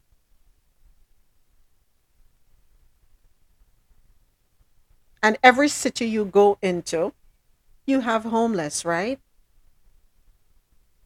People going on day by day.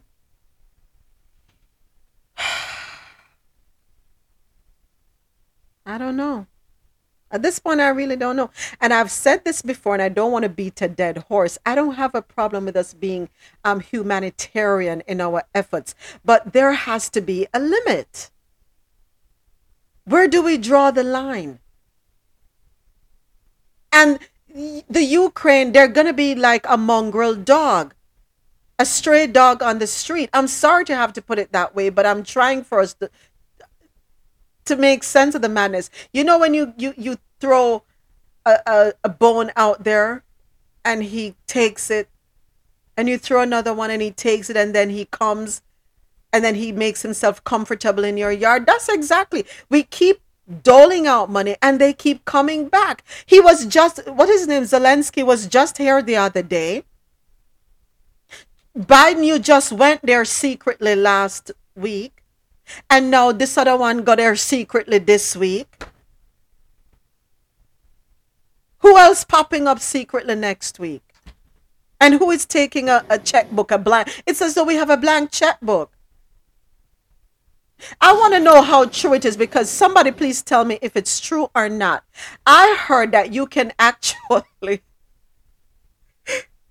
take out a car, take out whatever, and really and truly you don't owe anything, because I need to start living for free in this country.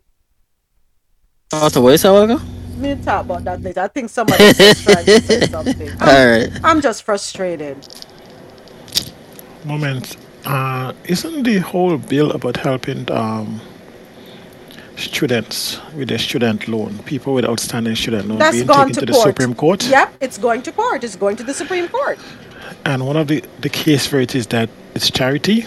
Yes. And that people should find money. Yes. So you can give $50 billion a year to Ukraine, but to help out citizens who come from your college who are struggling under student debt that does not go away, to give them a relief is charity? I'm just asking. I think the mistake that we're all making in this room is to understand. Can't hardly hear you, O'Neill. Can hardly hear you. Yeah. You sound low. Well, to Any me, better? yes, much better. Go right ahead. I said the mistake where what we're overlooking is what happens with the US economy when there's a war. So it's either the US is directly fighting a war or we're involved in inciting a war.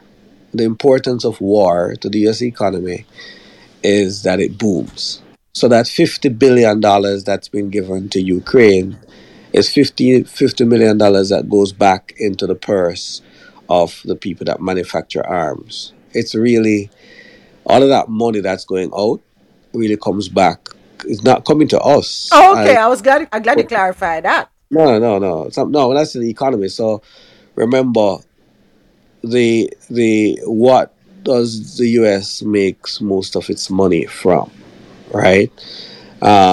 And the different industries. So the industry that manufactures arms, manufactures weapons, that manufactures fighter jets, etc., etc. That's where somebody's getting a contract. That $50 billion is not cash that goes into the hand of Ukraine.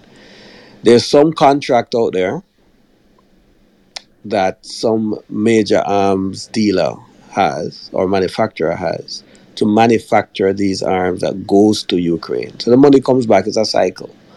And then once if and when the war is over and Ukraine needs to be rebuilt, then the US government is going to be rebuilding Ukraine and that it's money coming from the Ukraine's purse to say we are going to rebuild bridges, we are going to rebuild schools, we are going to rebuild infrastructure. It's all a business. It's all a part of the machinery, and they're actually encouraging this work, and this war makes them make more money. Mm-hmm. I said So that yesterday, O'Neill. yeah, it's simple. Like what we are fighting about homelessness and school, they don't care about that. They don't care about you and Because I. that not putting money in them pocket. And not only that, I keep saying it's important in you have to have the peasants and you have to have the wealthy. And if there's no peasants, then there are no workers. There are no modern day slaves that go to work to make them richer. Hmm. You don't have student loan to pay and being penalized to pay it, then you may not have any reason to work. You jump on a plane in Amazon, you go to Australia, and you're a tourist every day because you don't have to work. Yeah. Oh boy. All right, let me take some comments from the chat. Thank you so much, O'Neill. Uh so they're okay sending money for wars, but they can't forgive student debt. Lanray, I hope I pronounced your first name correct. Is it Lanray or Lanry? Please, if you're able to speak, I would appreciate hearing you correct me if I'm wrong. Uh, so the price the U.S. government is paying is the price for ensuring its continued sovereign reign and leadership. And I think we have spoken about that here before. If Russia is allowed to win the battle, then we have a Cold War on our hands. So the USA is paying the necessity price for this. You folks are looking at this from a very simple point of view. You must recognize that this is the price for the peace you have in the USA.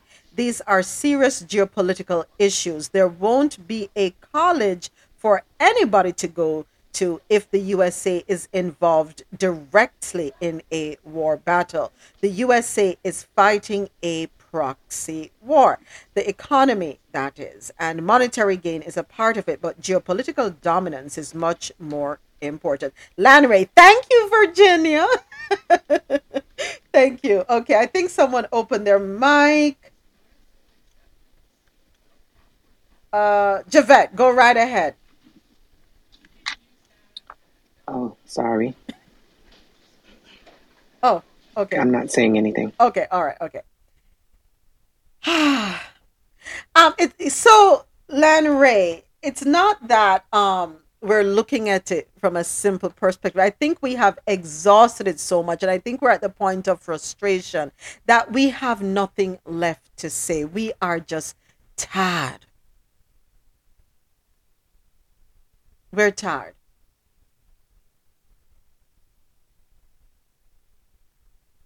Tired. You know? If it was simple, Michelle would have all done it. I said that from the perspective that how I look at the world is not there's good and there's evil, and it's coexisted and always will coexist.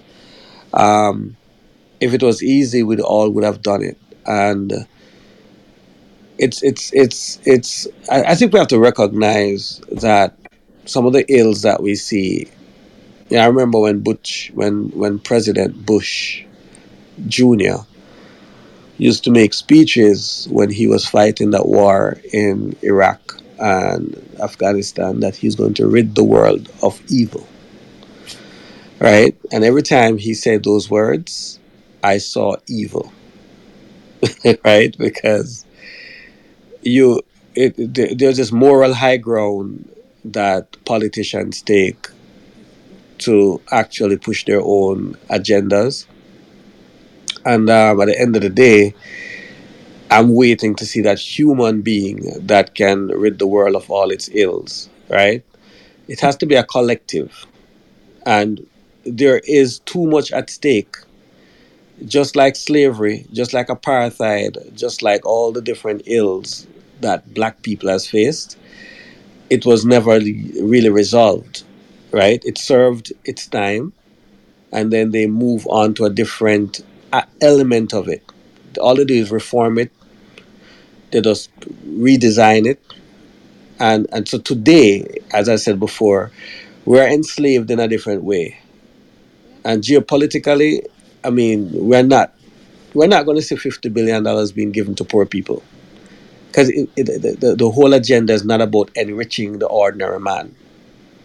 It's never been that way and will never be.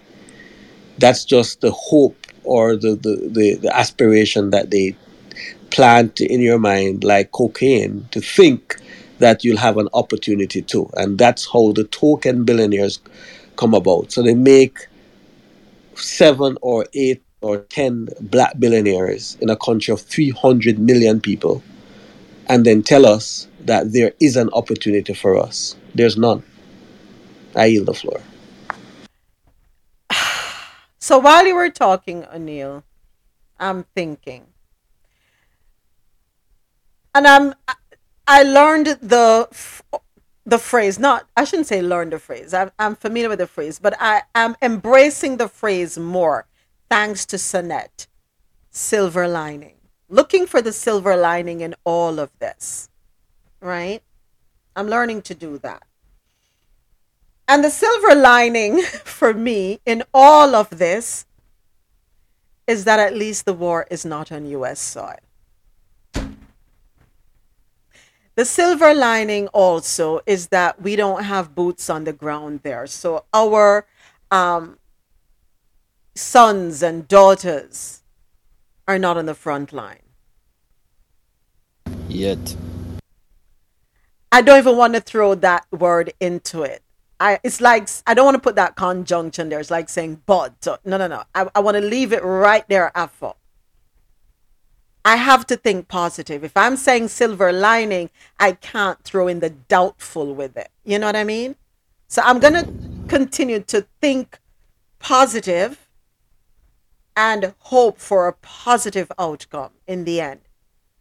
We're feeling the pains. I have to just accept that we are feeling the pains for this decision that they have deemed prudent. Let us keep America safe. Let us keep our military safe and just give them the money. Because it may cost more if we put boots on the ground. We don't know. Right? Quick question. So, we all know, say, U.S. are sending a whole heap of aid over there. So, whether in a cash check or weapons. So, what if, you know what I mean, when they're putting this as a long time I tell myself to stop help Russia, Ukraine and now here, so they might not have boots on the ground, but we might not fight directly, but indirectly we not fight. You get me? I say, because we not continue to send billions of dollars and whole heap of weapons and all kind of stuff. I just waited again them send more weapons the other day after them when Biden go over there and send give them much money again. So if it decides say, yo, you know what, this will be the consequences coming in a year. I mean, you tell them already. Then what?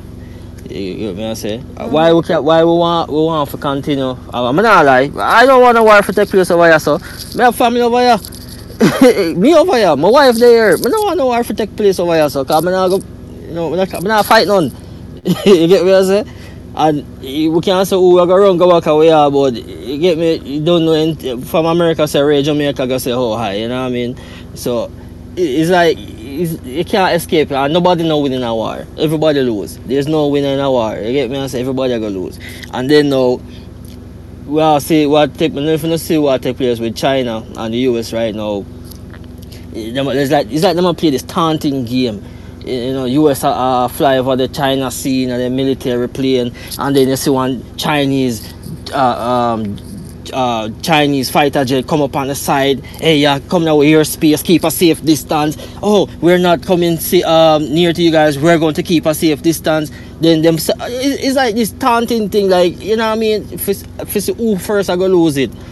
I would know the Russia and China, them are friends, them are allies. Nobody like the US, really. You get me? So it's like we can try and hope for the best as much as we want, but to all them people that do them thing, yo, why? Something is going to happen. They might do too much things. They might food just all these food processing places. Them just burn down. Trains all of a sudden just start to derail left, right, and center all over the place. Like, come on, yo, something bigger gonna come. What is it really? I don't know. I'm really and truly want a war for forward over here, but something bigger gonna come. Whether or not we admit it or not, but something bigger come. But we just have to we can continue for hope for the best, prepare for the worst. Just want to live life as we can, and yeah, but yeah. All right. So L in the chat says the modern day wars are because of previous decisions the developed nations made. Question from Lanray: do you think mankind will ever come to a point when we will rid ourselves of wars? And my response to that: never. Also, another follow-up comment: the modern day wars are because of previous decisions on the developed nations made is spot on. And L's response, I guess the question is, no, mankind or humankind have this need to dominate for some reason, not all, but a good portion of the populace must feel greater than others. And that's been going on forever. Michelle. Yes, O'Neill. My thought is this. We're not going to see a US-Russia war. It's not in the interest of I don't think it's in the interest of Putin or even the leaders of Russia or America for a direct war, because that war is going to end in oblivion for the human race, right? What I think we're seeing is these proxy wars. That the attention is on Ukraine now because it's Russia, but America has been fighting these wars forever. Whether it is the ISIS, the bombing of Libya, destruction of those countries over in Northern Africa, or all of these different wars that we see, whether they are allowing Saudi Arabia to destroy another part of Africa, right? All of it has to do with war economies. It also has to do with resources, right? It also has to do with resources. Remember, Russia supplies almost all of Europe with energy, right? So everything that we're seeing is bigger than the mere conflicts of how they make it out to be. The conflict with China is not about economy so much, more than it's about the arms race. It's now about technology and AI and who's more advanced in terms of the level of research and where China is and where America is, and how do we stop some of their programs? How do we? It's diversion of money, and trust me, it's to me it's a chess game, that's played at the highest levels. And these proxy wars are going to continue. We will all our bread and butter issues of paying the bills, and they're not. Our process is just minuscule to where their game's at. It's about resources. It's about technology. It's about. China is already making an army of genetically modified people. A lot Facts. of things are happening, and it's way above our pay grade, right? It's China can do what they do because of the kind of authoritarian government that they have. Some of the same things are happening in the United States. Remember, America admittedly had chemical research going on in Ukraine. Trust me, it's way above our pay grade. It's not going to stop. The wars are not going to stop because it's in somebody's interest. All right. Going to take some comments from the chat, and then we're going to move on to the next article in the interest of time. Thank you all so much for your input. So in the chat, the war that is happening is cyber and economic. Thank you, L. It will not be the traditional war. You can destroy a country by destabilizing it and attempting to make its economy as well as currency worthless. Sonette responded by saying, we've seen destabilization in our lifetime. Yes, we have. And L responded, the impacts the people which will cause dissent. If the people are not happy or rather content, it will begin to fray. All right. So thank you everyone for your input as it relates to that topic. All right, moving on in our next case. TikTok banned on all Canadian government mobile devices. Canada announced Monday it is banning TikTok from all government-issued mobile devices, reflecting widening worries from Western officials over the Chinese-owned video-sharing app. Story courtesy of the Associated Press.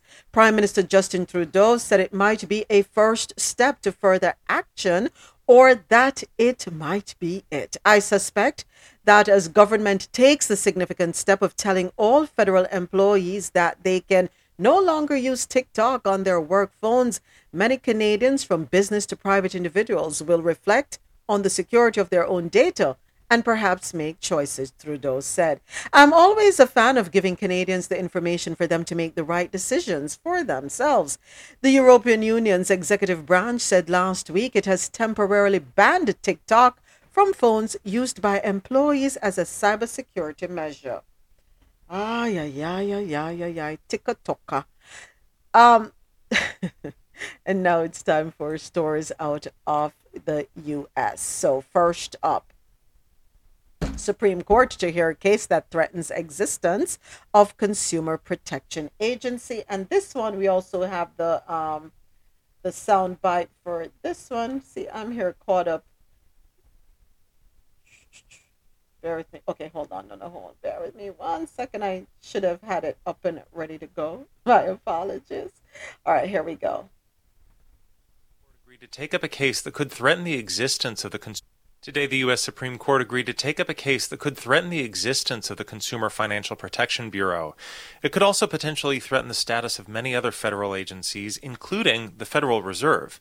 NPR Legal Affairs correspondent Nina Totenberg is here to explain.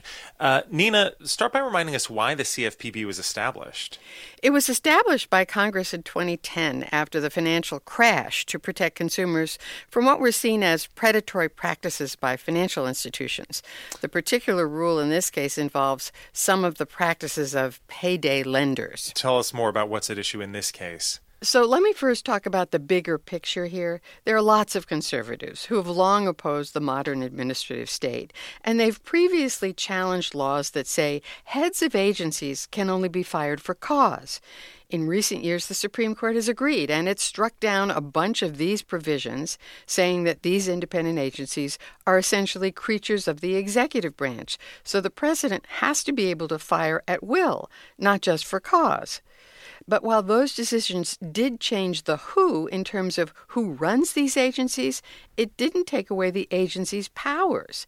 Now comes a lower court decision that essentially invalidates the whole mission of the Consumer Financial Protection Bureau, the CFPB. And how does it do that? A panel of 3 Trump appointees on the Fifth Circuit Court of Appeals ruled that the agency's funding is unconstitutional because the CFPB gets its money from the Federal Reserve, which in turn is funded by bank fees. Yes, the agency has to report regularly to Congress and is audited regularly, but the Fifth Circuit said that's not enough. The CFPB's money has to be appropriated annually by the Congress, and if not, then everything the agency does is unconstitutional. But a lot of other agencies are also funded that way, right? You got it. The Federal Reserve itself is funded not by Congress, but by, as I said, banking fees. Also, the Postal Service has different funding. The U.S. Mint, the Federal Deposit Insurance Corporation, which protects bank depositors. All these agencies and more are funded not by annual appropriations. And in its brief to the Supreme Court, the Biden administration noted that even programs like Social Security and Medicare are paid for by mandatory spending, not annual appropriations. As the brief puts it, this marks the first time in our nation's history that any court has held that Congress violated the Appropriations Clause by enacting a law authorizing spending. So, in other words, Ari, this case is a very, very big deal. Now, the CFPB was the brainchild of Elizabeth Warren, who at the time worked for the Obama administration and is now a senator from Massachusetts.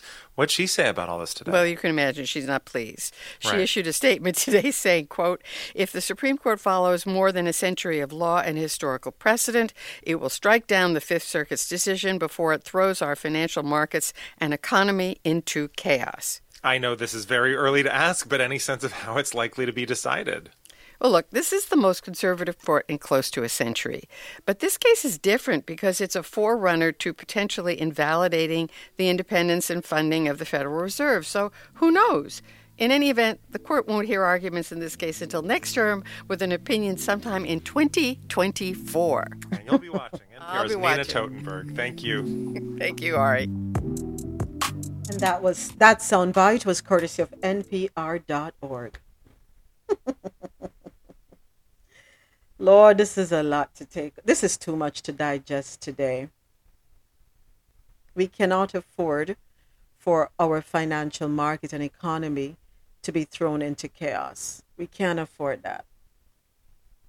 How will it affect us, the ordinary citizens just existing day by day? How is it going to affect the layman? The person who doesn't speak the language. And yes, I call it a different language, okay? How is it going to affect the person who is going to ultimately feel the crunch of it? And it's always those at the bottom. So whatever decisions are made, I know we cannot please everyone. Everybody's not going to walk away happy. But my hope is that common sense will prevail and that the best decision is made for the majority. I'll say that. Okay, next up. Student loan forgiveness. Supreme Court considers fate of Biden's student loan relief plan. 33 minutes ago, it was posted on CNN Politics. Justice Thomas kicks off questioning on key statute Biden administration is using for debt relief plan. So, Justice Clarence Thomas kicked off the oral arguments with the first round of questions, asking U.S. Solicitor General Elizabeth Prelogar, not sure how her last name is pronounced, whatever, how the mass loan forgiveness amounts to the terminology used in the relevant statute. Would you take a minute to explain how a waiver or modification amounts to a cancellation, Thomas said.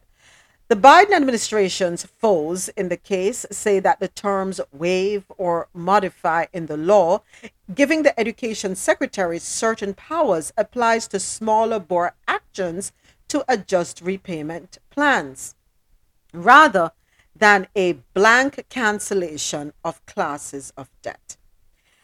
She told Thomas that the law in question, the HEROES Act, contemplates many forms of action an education secretary could take in the face of a national emergency. Congress was trying to cover the field to give the secretary tools to respond to a national emergency, she said.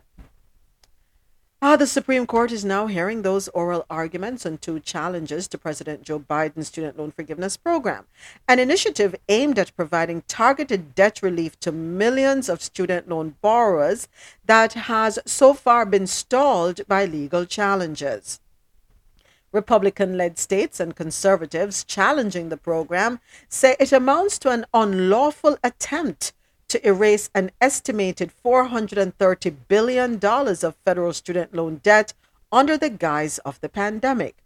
At the heart of the case is the Department of Education's authority to forgive the loans. Several of the conservative justices have signaled in recent years that agencies with no direct accountability to the public have become too powerful, upsetting the separation of powers. They have moved to cut back on the so-called administrative state.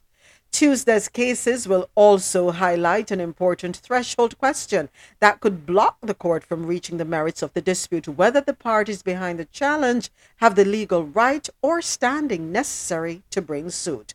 What both sides are arguing? The Biden administration argues that the Secretary of Education has or had the clear authority to provide the relief to borrowers making less than $125,000 per year, $250,000 for households in 2020 or 2021, in order to protect them from financial harms brought on by the pandemic, such as the inability to buy food or make rent or mortgage payments.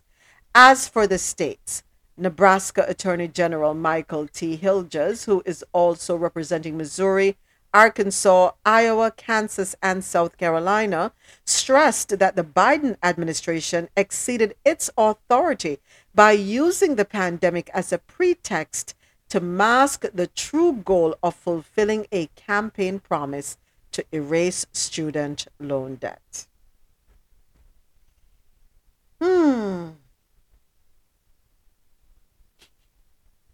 So, what is reasonable?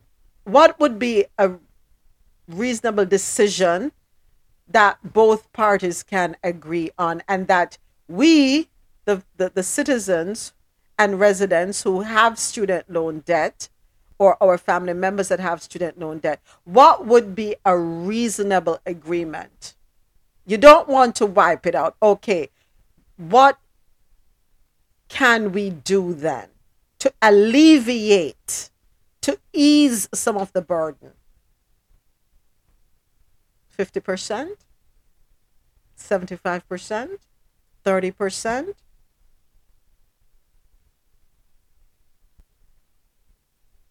What's fair?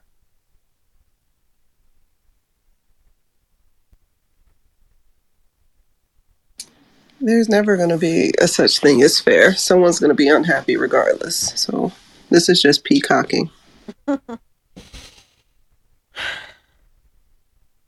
Okay, so when Biden made the... And here's another thing. Let me say this. When folks are campaigning, we have to be careful how we listen. Yes. When folks are campaigning, they are going to say things that are going to resonate with us, things that are going to pull us toward them, because that's the goal of campaigning, right? You want to appeal to those whose votes you need. You want to make sure you have them. So, of course, your language is going to be such that you make it attractive. But we, the voters, have to also remember that nothing is guaranteed. We're not even guaranteed the next breath that we take. Nothing is guaranteed, right? So I don't want us to say, well, you promised us this. He can make the recommendation. He can say this is what he would love to achieve for us, and he hopes that everyone will be on board and present the reasons why this is the way to go. A hard sell, really a hard sell, but still, Okay.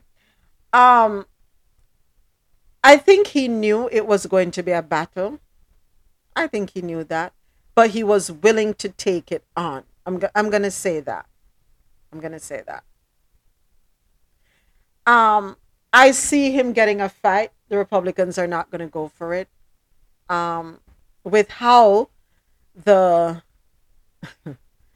the Supreme Court judges are stacked up, I do see, and I hope I'm wrong. I do see the Republicans winning this one for some reason, and that's why I'm asking, what middle ground can we come to that will be accepted? Understanding you can't please everybody, but what would be reasonable? What should the Democrats go back with and say, okay, you're saying no to a total wipeout. How about 50%? And the truth is, it's not a total wipeout for many people. Isn't it up? What's the amount? Isn't it up to 10,000 or something like that? Somebody correct me, please. It's not a total wipeout for some people. Some people owe way in excess of $10,000. It's an ease for some. So now, okay, can we come down to agree to 5,000? I mean, 5,000 over how many years is really nothing, just a couple cents. But something is better than nothing, I guess, right? Let's see how they argue this one.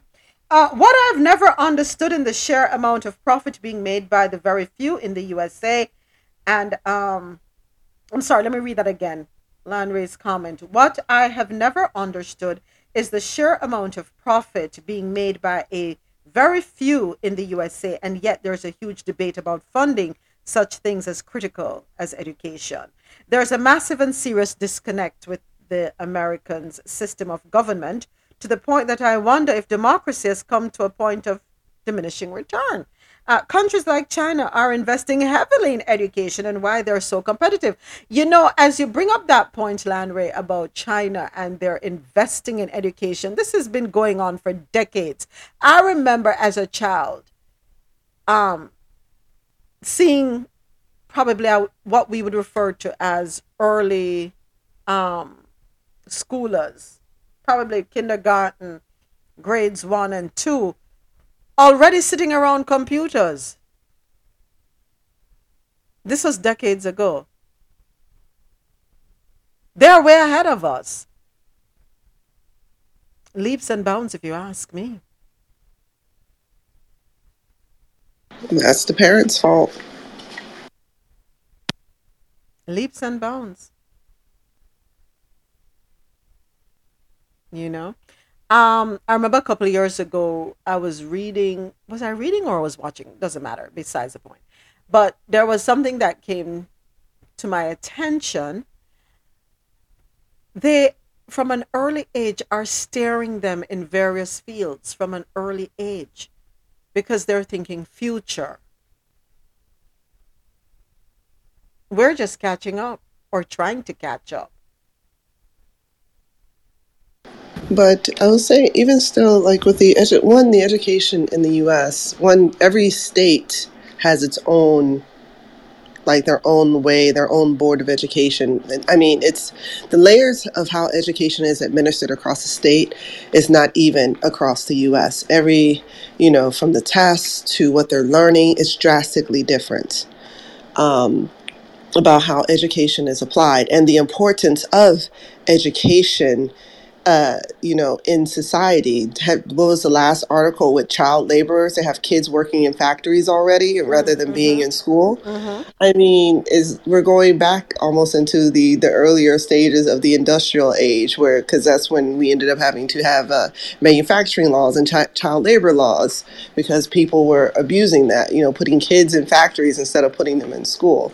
And then on top of that, too, China their government is a bit more controlling on certain things. One, their economy and education.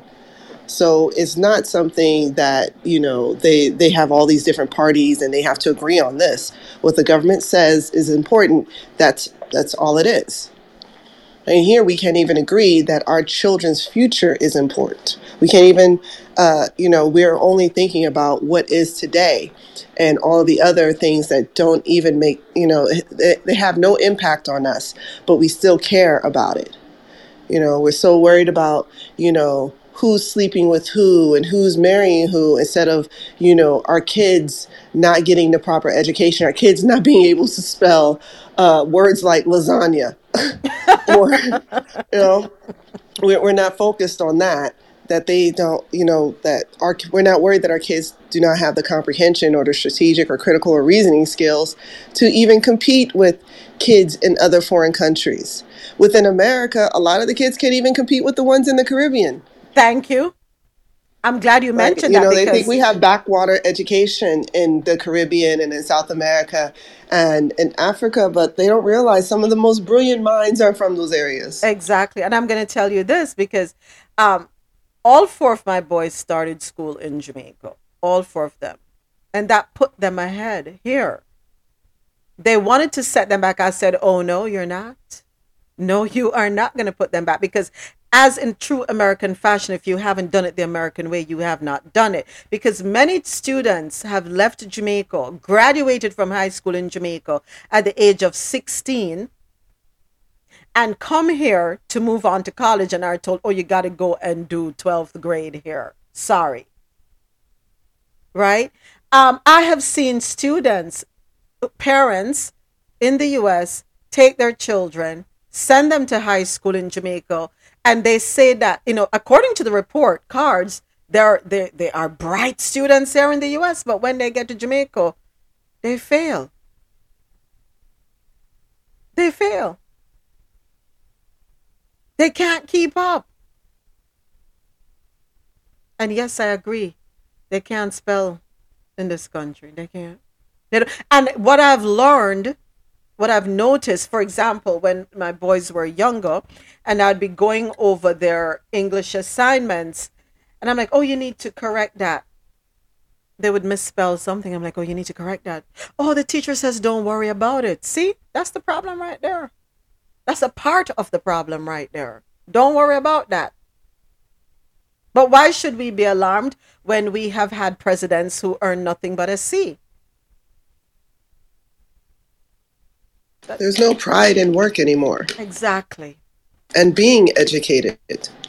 Right?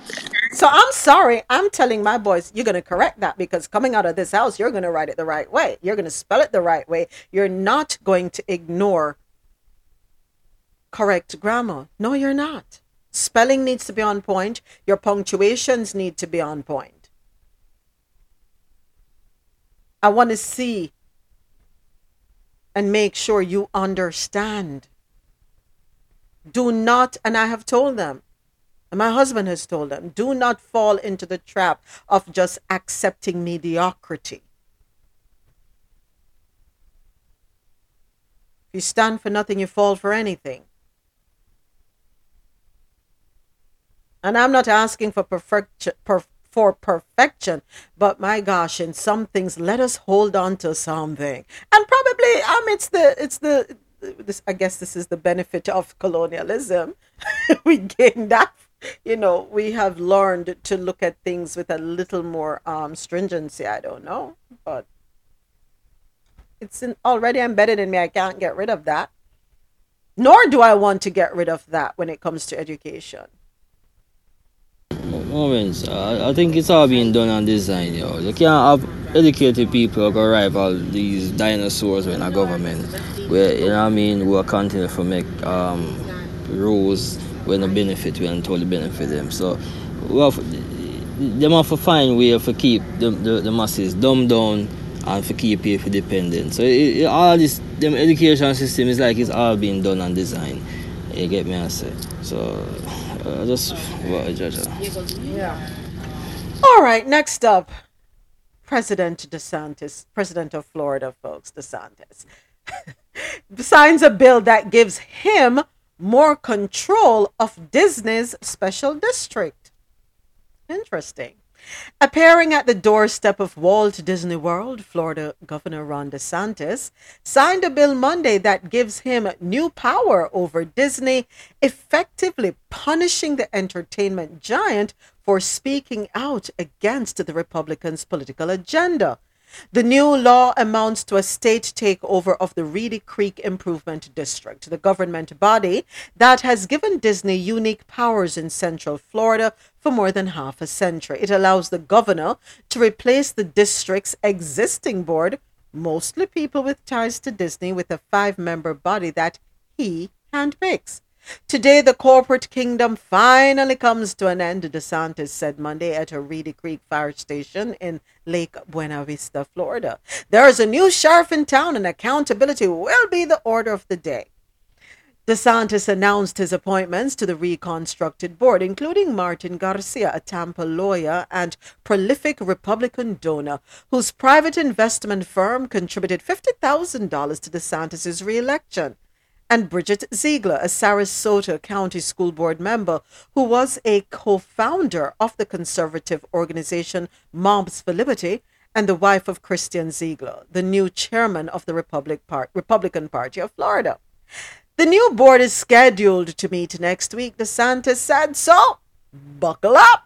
In a statement to CNN after the bill passed the state legislature early this month, Jeff Valley, the president of Walt Disney World Resort, said the company was ready to work within this new framework and will continue to innovate, inspire, and bring joy to the millions of guests who come to Florida to visit Walt Disney World each year. The move against Disney comes nearly a year after the company spoke out against the Florida bill, which DeSantis later signed into law to restrict certain classroom instruction about sexual orientation and gender identity. In March of last year, as outrage against the legislation spread nationwide, Disney released a statement vowing to help get the law repealed or struck down by the courts, and saying the company was dedicated to standing up for the rights and safety of LGBTQ plus members of the Disney family, as well as the LGBTQ plus community in Florida and across the country.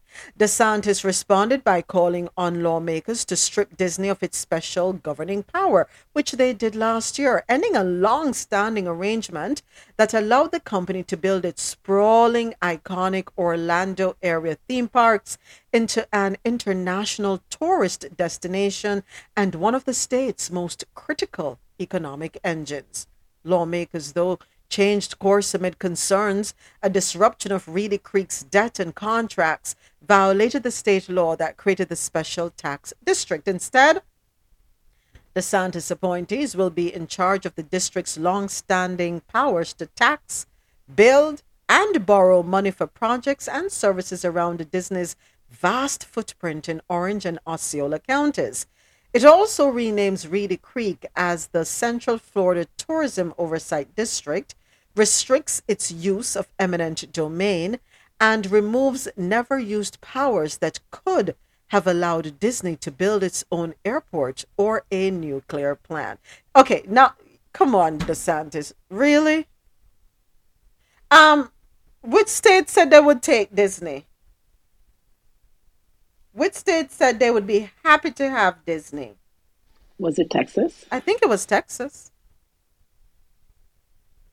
I think it was Texas that said they would be happy to have Disney over there. But are you sure the wheelchair man wants to do that? Him and DeSantis are just alike. They're just alike. But you know what?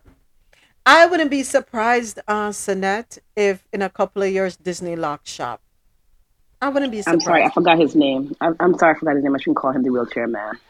We know. You too. What's his name? Wait, Javette, what's his name? What's his name, Javette? Probably. Your governor? Put it in the chat. Put it in the chat, Javette. Yeah, moments. Yes. Yeah, morning or afternoon or good evening, everyone. What I don't understand, where's the protest though? Because remember, this story came about sometime last year when, in this room, when Disney was slow in terms of slow to the stands that they took. And I remember in this room we spoke about staff of Disney from the LGBTQ community walked out of on the job. You remember we spoke about that mid last year or late last year? Yes. So what I don't understand, so where's that energy now? Like those staff, like the company end up standing up for the staff. Why is there no protest now? Sometimes, James, I'm not going to say there is no protest or there will be no protest. Sometimes we have to change our strategy and how we fight back. Well, I really hope they're going to fight because, like, like they could really decide that, look, you know what, we're going to just, lock up shop slowly. And when they do that, it is going to vastly or deeply affect Central Florida. Yeah, they could lock shop. There are other places in the U.S. that But maybe that is what they should do. That's what they should do. These companies that are, there are some companies that have the capability of making decisions based upon public benefit. It actually is a new corporation type. You have Public Benefit Corp, and you have another one that's like LX something, where you can make profit but still be for the public benefit, meaning that you vote on things and you do things for the benefit of the public for social issues. You don't have to worry about your investors. And maybe this is a lesson learned to these aggressive states, because when you hit them economically, that actually has reactionary things when it comes to votes. I mean, Delta did it to Georgia when they were doing all that stuff, when they were talking about rolling back Roe versus Wade, and there was like the desegregation laws and stuff like that were on the going to court. And the Atlanta governor was making some wild statements, and Delta was saying that, well, we will leave. Atlanta is our headquarters, but we will leave and go to another state. And they rolled back their decision. So maybe that's what you have to do. The only way you can teach lessons is hit them where it hurts, and that's economically and through votes. Yeah, right there, right, James? You affect the economy, you essentially affect the votes, because Maslow's law, you are messing with people's security at that point. Exactly. And the many people, we spoke about the numbers, and I have to Google it, of people that work at Disney. Their livelihood is from Disney. But sometimes we have to take drastic action, right, James? Go ahead, Donald. I think DeSantis is just pontificating for political reasons. You think so? Yes. It's just a lot of hot air. Because the minute time Disney get a proper bid from, let's say, Texas or another state, and it seems like they're seriously considering moving, he will roll back and they will get everything they want. Because at the end of the day, he cannot afford to be the one politically removing Disney from Florida. I don't think Disney he cares. and Florida has go hand in hand forever. But he will lose. He will lose the popular support. He will lose donors. He will lose votes on the ground. So that will just negatively impact his political career. So I don't think it will go that far. And it's looking like David and Goliath. Santos is David and Disney is Goliath, and he's taking on this big monopoly for entertainment. And, I hope it's just peacocking, but on the other hand, I hope it's not, because then it will teach people a valuable lesson. Well, the move, though, was celebrated by conservative media. Several of DeSantis' would-be GOP rivals have been critical, though. Right?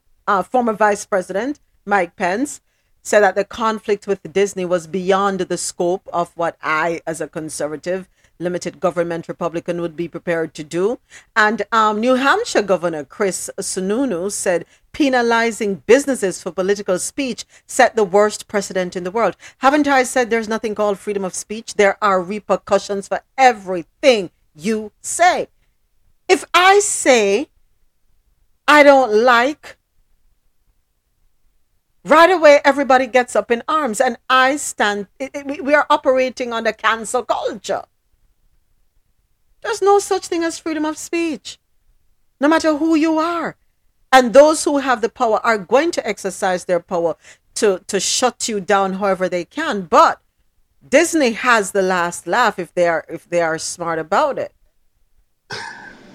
I mean, I don't see Disney leaving, going anywhere. Never say never. I'm just saying, this is infrastructure and land. This is real asset. This is. I mean, remember, Disney in Orlando is not the only Disney in the world. Right. There's Disney in Paris. There's Disney in California, and of course, they could build a new Disney in Texas. But Texas is equally the same Republicans. It's equally the same conservative governance, right? Honestly speaking, and maybe I'm a little bit ignorant to the facts, but the change is governance, and it's appointing a new board for governance. I mean, Disney is not a government, if you know, with all due respect, they're not. These companies, Google, Facebook, Meta, all of these companies literally operate like governments on their own. And this is outside of the LGBTQ and all those other elements. But they do operate as governments of their own. The security forces that these companies have rival any army. Because of economic power and economic wealth that these companies has, assets that they have, land. So in terms of, I mean, I don't know if I see anything major in terms of how this is going to operate, apart from the fact that now, as it relates to governance and taxes and other stuff, there'll be more centralized control by the state of Florida. I mean, I think this is just going to go ahead and make their money just the same. I think protection of the workers as it relates to LGBTQ rights and whatever won't change. I don't see any change in how they protect their workers. In terms of a general rule of law, I mean, Florida has made some very drastic moves as it relates to education, and it's not just LGBTQ people, it's also black people being, critical rights theory, whatever. At the end of the day, life is just going to go on. It's just another battle. Disney's not going to go anywhere. I don't see Disney going anywhere. Okay. That's my thoughts. All right. Thank you. All right, next up, Woody Harrelson, let me say it right, hints that drug companies manipulated pandemic and forced vaccinations for profit during his SNL appearance. Also coming up, we have Meta backs new platform to prevent sextortion of teens on Facebook and Instagram. And we're also going to talk about the Chinese kissing device that mimics real kisses and allows for long-distance couples to maintain intimacy. Also coming up, we have child labor violations on the rise as some states look to loosen their rules, and black married couples face heavier tax penalties than white couples, and that's according to a report. But before all of that, here's a little music break for you. Here's some Mary, No More Drama.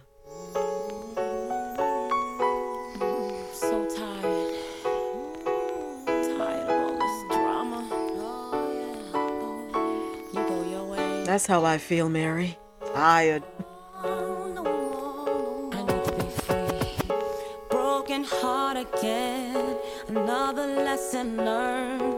Better know your friends, or else you will get burned.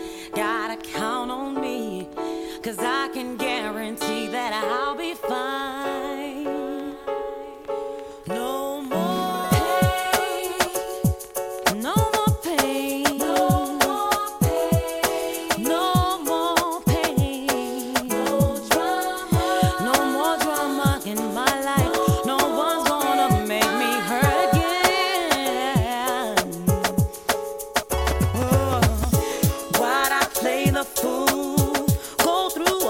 Downs, knowing all the time you wouldn't be around. But maybe I like the stress, 'cause I was young and restless, but that was long ago. I don't wanna cry no more.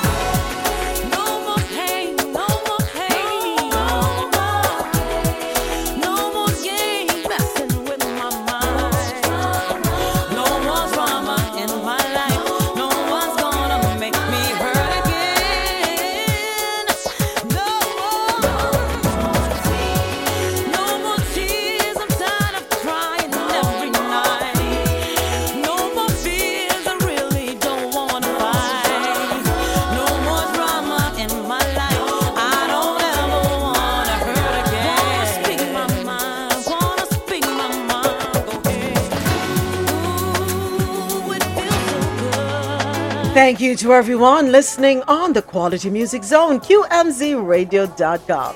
For quality music while you work or play, log on to www.qmzradio.com for that good music to get you through your day.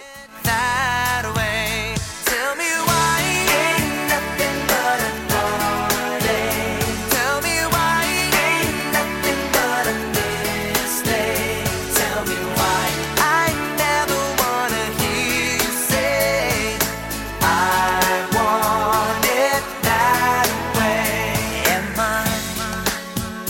your fire, your one desire? Yes, I know it's too late, but I want it that way. Tell me why ain't nothing but a heartache. Tell me why ain't nothing but a mistake. Tell me why I never wanna hear you say I want it that way. Now I can see that we've fallen apart from the way that it used to be. Yeah, no matter the distance, I want you. Coming up 7 p.m. Eastern tonight, The Rose Solo Show live on QMZRadio.com, JanoRadio.com, and ViscosityBlend.com. Tune in as she speaks with special guest Brock Cobb. He'll be talking about his new music and recent projects. Make sure you log on and listen in 7 p.m. Eastern tonight. I'm so sorry, Al.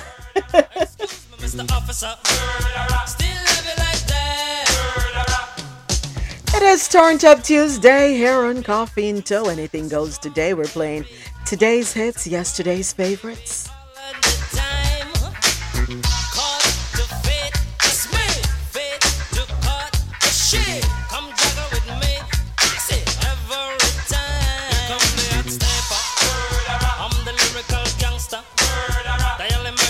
Number. Still love you like that.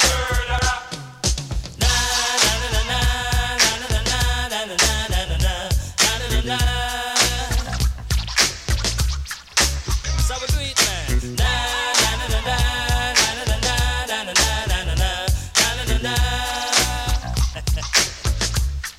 I gotta squeeze in Amy Winehouse. Love her music. Gone way too soon. Here she is with You Know I Am No Good. Thank you to everyone listening on JanoRadio.com. Don't forget to go ahead and download the Jano Radio app and take us on the go with you. JAHKNO. We are available in your Apple and Google Play stores. Jano Radio. 'Cause you're my fella, my guy. Hand me your Stella and fly.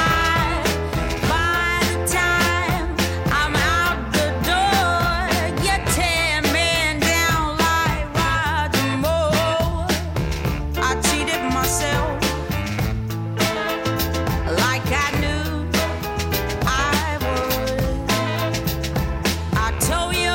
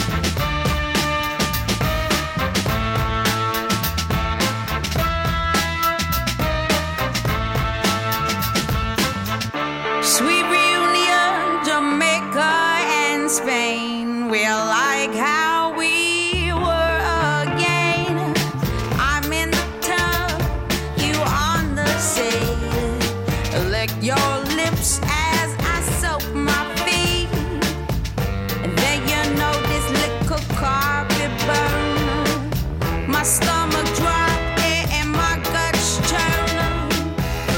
You shrug, and it's the worst to truly stuck the knife ever. I cheated myself like I knew I would. I told you I was trouble. You know that I'm no good. Thank you for this one, Amy Winehouse. Thank you for reminding us about your talent. You know I'm no good. It's time for us to get back to business. It's time for business and tech news.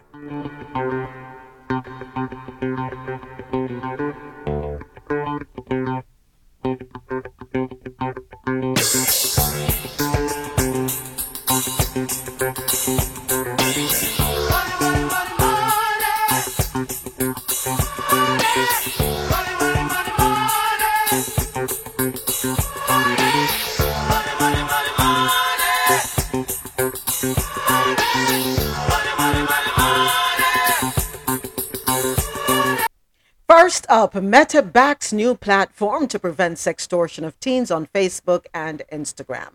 According to CNN, Meta is taking steps to crack down on the spread of intimate images of teenagers on Facebook and Instagram.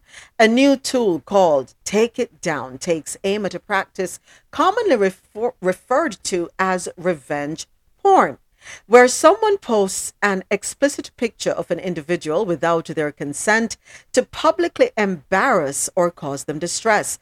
The practice has skyrocketed in the last few years on social media, particularly among young boys. Take It Down, which is operated and run by the National Center for Missing and Exploited Children, will allow minors for the first time to anonymously attach a hash or digital fingerprint to intimate images or videos directly from their own devices without having to upload them to the new platform.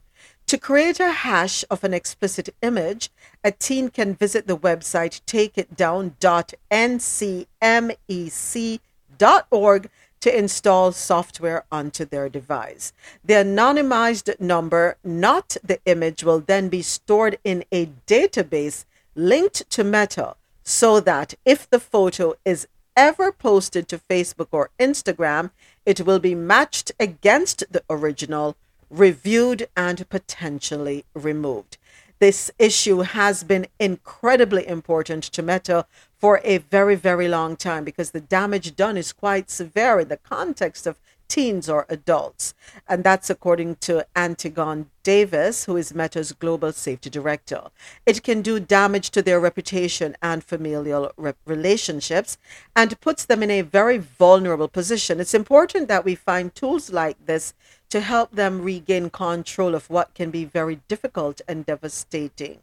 All right, let me see if I can wrap my head. I'm not a techie, so let me see if I can wrap my head around this. So Take It Down will allow minors for the first time to anonymously attach a hash, otherwise called a digital fingerprint, to intimate images or videos directly from their own devices without having to upload them to the new platform. Somebody explain that in English for me, please, because I don't understand. I mean, if you take a photograph from your phone as a teenager, you can attach a digital tag to it if it is repurposed.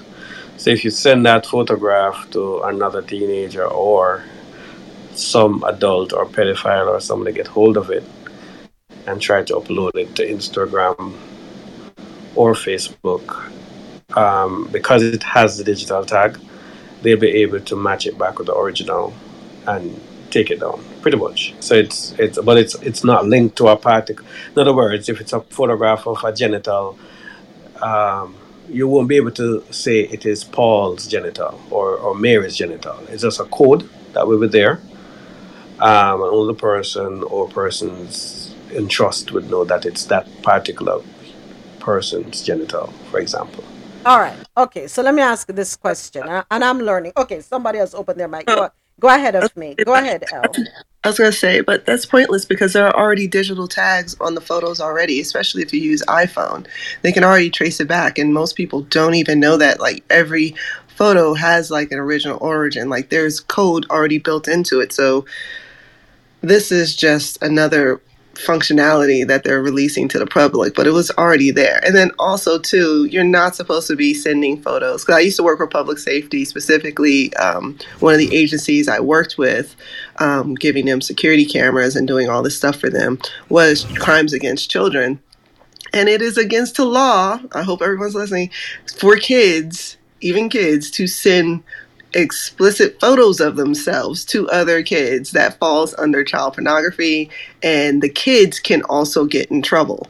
And this is per state. It doesn't matter how old you are. If you send a photo to another child, you can get in trouble for sending child pornography, even if you are the owner of that picture. And you will end up on the sexual offender list as well. Right. So you should not be doing that anyway. So I'm glad you said that, because I was going to ask the question, aren't photos tagged anyway? Because going through my photos, when you click on it, it tells you everything, down to the very location where I was when I took that photo. So I find it weird that they'd have to do this and go through this extra step. But my next question, too, is this. I have seen where people's pictures get taken down, adults' pictures get taken down, and tagged as pornographic. They're in their bathing suit. Some pictures get taken down, but some people get to keep their pictures up there. Don't ask me.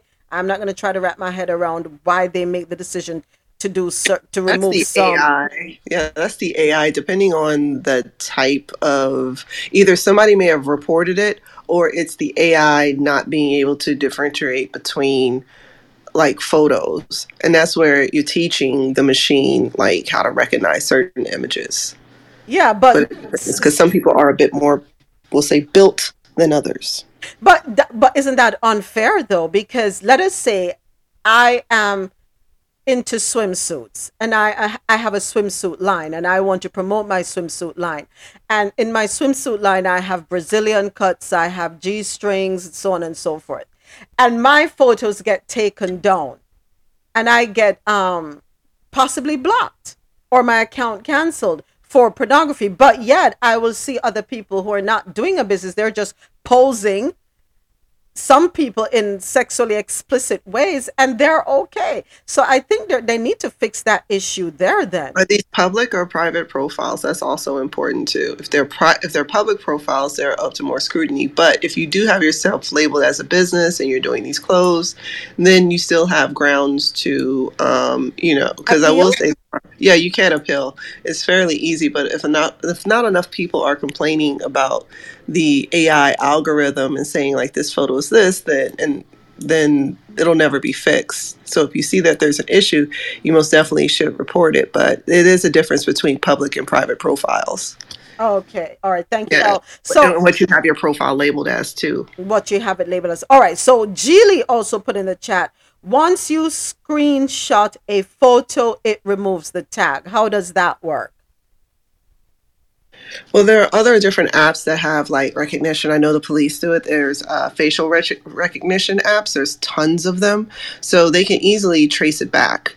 So even if but that is if you know about these different apps or because there's different apps where you can use it to scrub your information off the internet. There's several different ones like Spokeo.com. It removes any public ones. There's another one called, my friend told me last night, but there's another one that'll take any photos of you post of yourself, and it'll see if there's any likeness of you across the internet. And if you want it removed, you could pay, I think it might be free, but you can pay like a few dollars to have your image removed. Okay. Interesting. Learned something new today. Was anyone else familiar? I'm going to ask you to repeat that part for me again, where you can have your image removed? Yeah, there is I'll look it up again, but there is a website where you can, you put a couple of photos of yourself. It analyzes your photo, which in turn, you guys have to know that there is an AI bot that's learning your face. And then in turn, because you're feeding it new images of yourself, and it's then going out looking to see if there's any likeness of you across the internet. Now, again, I said likeness of you. Right. So some of the photos that come back may not be you. You can request that those images are removed. It'll go directly to those site owners and have them remove them for you. Okay. That's an investment. That's a good investment. Small price to pay for your security and safety. In the chat, let me check the comments here. Lanray said, I'm glad Facebook is finally dealing with this menace. I believe they could have much earlier, but I guess commercial decisions might have prevented this earlier on. I don't think the capability only just came about now, and I'm going to have to agree with you on that. But here is the website, folks, that a teen can visit to create a hash of an explicit image. They can go to takeitdown.ncmec.org. And let me let me go ahead and put it if you click on the link at the top of the screen, it should take you to the article and you can take all the information there, and please pass it on. Okay. All right. Next up, Chinese kissing device mimics real kisses. You know what? According to balleralert.com, a remote kissing device is being advertised as a way to allow long-distance couples to maintain physical intimacy. The Chinese gadget is causing quite a stir on the internet. The device is equipped with warm, moving silicone lips that mimic a real kiss by recreating the movement, pressure, and temperature of a user's lips. And that's according to CNN. In addition to duplicating the feel of a kiss, it can transmit kissing sounds. To send a kiss, users download an app on their phone and plug the device into their phone's charging port. Next, they pair up, their partner. They pair up with their partner on the app and initiate a video call. From there, users can transmit the replica kisses back and forth. Jiang Zhongli, the lead inventor, was quoted by China's state-run outlet Global Times as saying that the device's inspiration came from his experience with a long-distance relationship in college. In addition to sharing kisses between partners, the app allows users to send anonymous kisses to strangers. Once two users match up and decide they like each other, they can ask to share kisses. Kisses can also be uploaded by users for others to download. The device retails for 288 yuan, which is about $41 US. So far, the reaction to the device has been mixed, with some giving thanks for the invention and others calling it creepy. I'm on the creepy board. I'm sorry. Well, if you see the device, it most definitely is creepy. It actually mimics, I don't want to say what it is, but it mimics another device that's out there. I saw that. Use.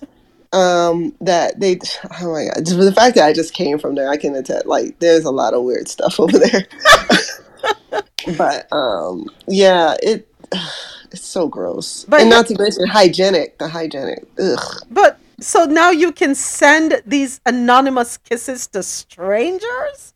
I don't want nobody sending me I think what they mean by stranger is somebody that has your, like, you have to, like, because I believe it's like a Bluetooth device or connected by Wi-Fi, because they do have like a certain devices that can connect. I've read they do have like certain toys that you can use with your partner and stuff, and you have to give them access to it. Mm-hmm. But those actually have, like, because I'm in security, so those actually have a lot of security impact, because you kind of expose yourself to like hackers and people that can hijack your signal.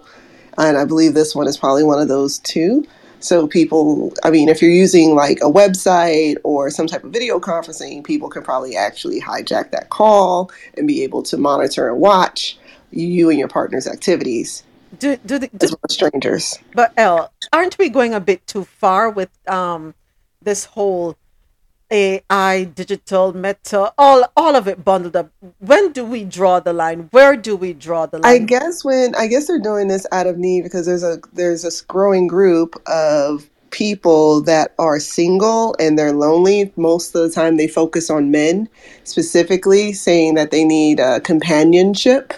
Because the birth rate is really low, and there's a couple of countries that are greatly impacted by marriage is not happening and long distance and whatnot. So they're just trying to do they're grasping at anything to, I guess, help it, even if it's pretty much a fleshlight.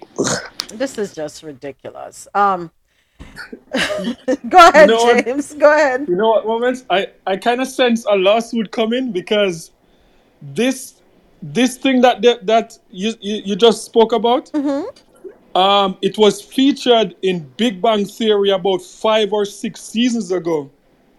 So when I heard you read it, I'm like, no, this is crazy. Just go on YouTube or whatever and look up Big Bang Theory, and you'll see a device like the Sheldon from Big Bang Theory created something like this.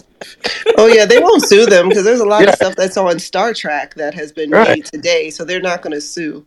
Because remember, it was make believe at the time. Because there was one, if you've ever seen Silicon Valley, there's the one that recognized. There was an app where you scan it and it recognized the food, and there's actually one today that actually mimics that same device. That tells you, like, this is the food you're eating and this is what its content is and XYZ. I saw it on display at CES. Oh my gosh. I'm thinking back to my childhood when I went to Epcot Center. And, we would think that the year 2000 was way off in the future. And you would see the possibilities, all the things that they were that they had on display, and you're like, oh my gosh, it seems so unreal. And now fast forward, we're in 2023, everything that I saw at Epcot came to fruition, is how we're living. So you know what, nothing should surprise me anymore. It is what it is. We choose ultimately how we want to interact with said creations. Put the water for better term. Go ahead, Teflon. Greetings. Good afternoon, I should say, on my end. Good evening for you. Yeah. So this technology is kind of preparing us for the like the metaverse. I just got that metaverse vibe. Because I mean that's what they're currently doing in the metaverse. And I think in the next 5 to 10 years, this is going to be kind of normal. This is going to be like the norm. You're gonna have a headset on, and then you can have the sensations and all of that. It's all happening. So this machine is kind of dated compared to what they're doing in the metaverse. Because in the metaverse, they got the features where you can like if someone hits you, you can actually feel you can feel someone hitting you. They said you can. They even said in the next 5-10 years, people can actually kill you in the metaverse. Ooh. It's proper madness. So the sensation kissing. Haptic. You gotta have the haptic gear. There's this gear called haptic. Yeah, that's you put it on. But if you can't afford the haptic gear, which most people can't, you're not going to be able to get that feeling. And also, too, you're talking about the death. It's not necessarily a true death unless you wear that stupid device that was made from that guy from Twitter, where it's supposed to mimic sword art online. Oh, Lord Jesus. But that is not going to be. I was born in the wrong era. I was born. Because that's I can't deal with this. Murder. A lot of people. Hold on, Jocelyn. Hold on, Jocelyn. Hold on. Okay. Hold on one second, because we have everybody talking at once. So, you're talking, Teflon, you're talking about the haptic effects, which Elle was breaking down. And Elle, from my understanding, what you're saying is you have to be wearing certain devices for you to feel the true effects of it and have the said experiences. Okay. Yeah. All right, Jocelyn, I agree with you. Wrong era. I don't know. I'm probably slow as heck. I don't know. But some things I'm okay without. But I want to get back to something that Teflon was saying real quick before I jump back to you ladies. Teflon, as you were talking about the sensation and so on and so forth, were you in here a couple months ago when we were talking about this government official who was parked up near was it a playground, a school playground, or a daycare? I can't remember exactly, but was parked up somewhere, relieving himself. Now, if we get into this whole meta world or virtual world and people are walking around with headsets, who is to say what people won't start doing out there in public? Because now they're able to take this with them. It's on the go. What's going to happen? Are we loosening the reins? No, I mean, you're not going to be on the go as in like walking outside with it. You're going to be in your own space. So you're going to be you're going to be stuck indoors, and then you can communicate with people through the Oculus or the headsets. Okay. Yeah. So if you've got a long distance relationship, you can get that device, and then you can you can kiss each other through the metaverse. Oh my God. Okay. Okay, hold on. I have Crystal and Elle at the same time. Hold on one second. I was going to tell you. I'll let Crystal go first, because I was going to tell you about the two different devices. The one that you're talking about going out in public is different than the one that's inside. There's two different devices out on the market, so I'll just wait. Okay, so before Crystal, Jocelyn, then Crystal, Elle, and then Chief. Jocelyn, go ahead. Thank you. As I was saying, I feel like I was born in the wrong era. It seems as if some people have a little bit too much free time on their hands, and the things they're coming up with, it's so unreal and unrealistic. And I mean, how could is there anything that could replace a real kiss? I doubt it very much. But it seems as if the realm we're going into, we're moving away from the things that really matter, like helping each other in a realistic way rather than in impossible. It's so out there. I can't deal. I want to go back to when my parents were born and the life it was then, not what it is now. Thank you. Thank you, Jocelyn. Okay, Crystal. Yeah, I think this technology is going to appeal more to the youngsters, like our kids. For us, I think a few of the elders are kind of getting into it, but I don't know. I just feel like right now they're just programming us or programming them. They're getting them ready for the future. So when it does actually go mainstream, you're going to be kind of used to it. Like kissing people virtually is going to be like the norm. And yeah, but right now it seems very far fetched. It feels very ridiculous. But I think they're just introducing it slowly. I think like the VR stuff has always been around. You know what I mean? The headsets, it's always been around. But I think now that they're marketing it a bit more, and it's now on the market, and that's people are more clocking onto it. And I think the technologies are advancing a bit more. But yeah, I think they're preparing us. They're preparing them, and then in 2030. Everyone's going to have a headset. Even you. Even me. You might yeah, you're right. Better get ready. To do your shows. To do your shows in the metaverse. Oh boy! All right, thank you, Teflon. Yeah. Crystal, you're up next. Crystal. I was asking, is this an attachment to your phone or to your computer? So this little kissing device. Hold on, let me go back to it.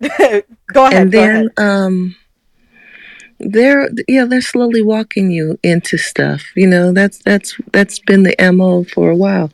They just slowly walk us into it, and those that don't will fall by the wayside, and those that will thrive.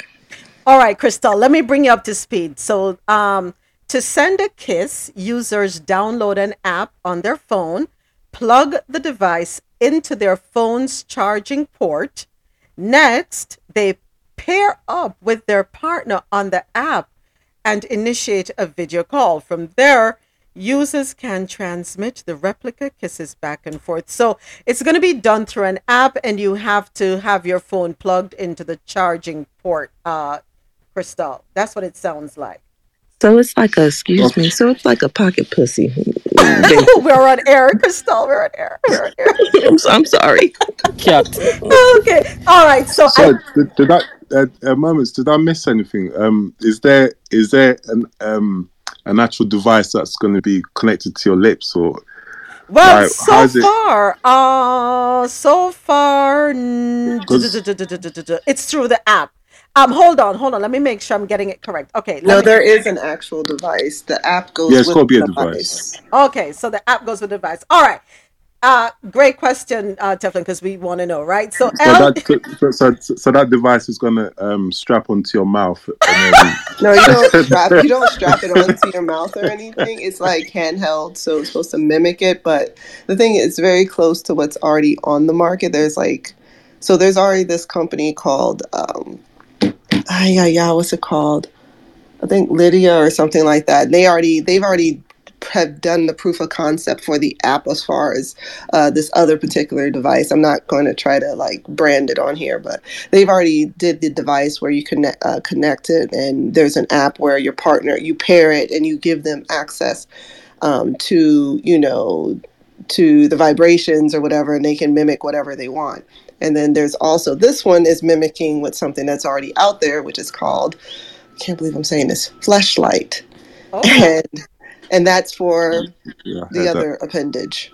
All right, so let me do this. Let me pin the link at the top of the page so that everyone can see what it looks like.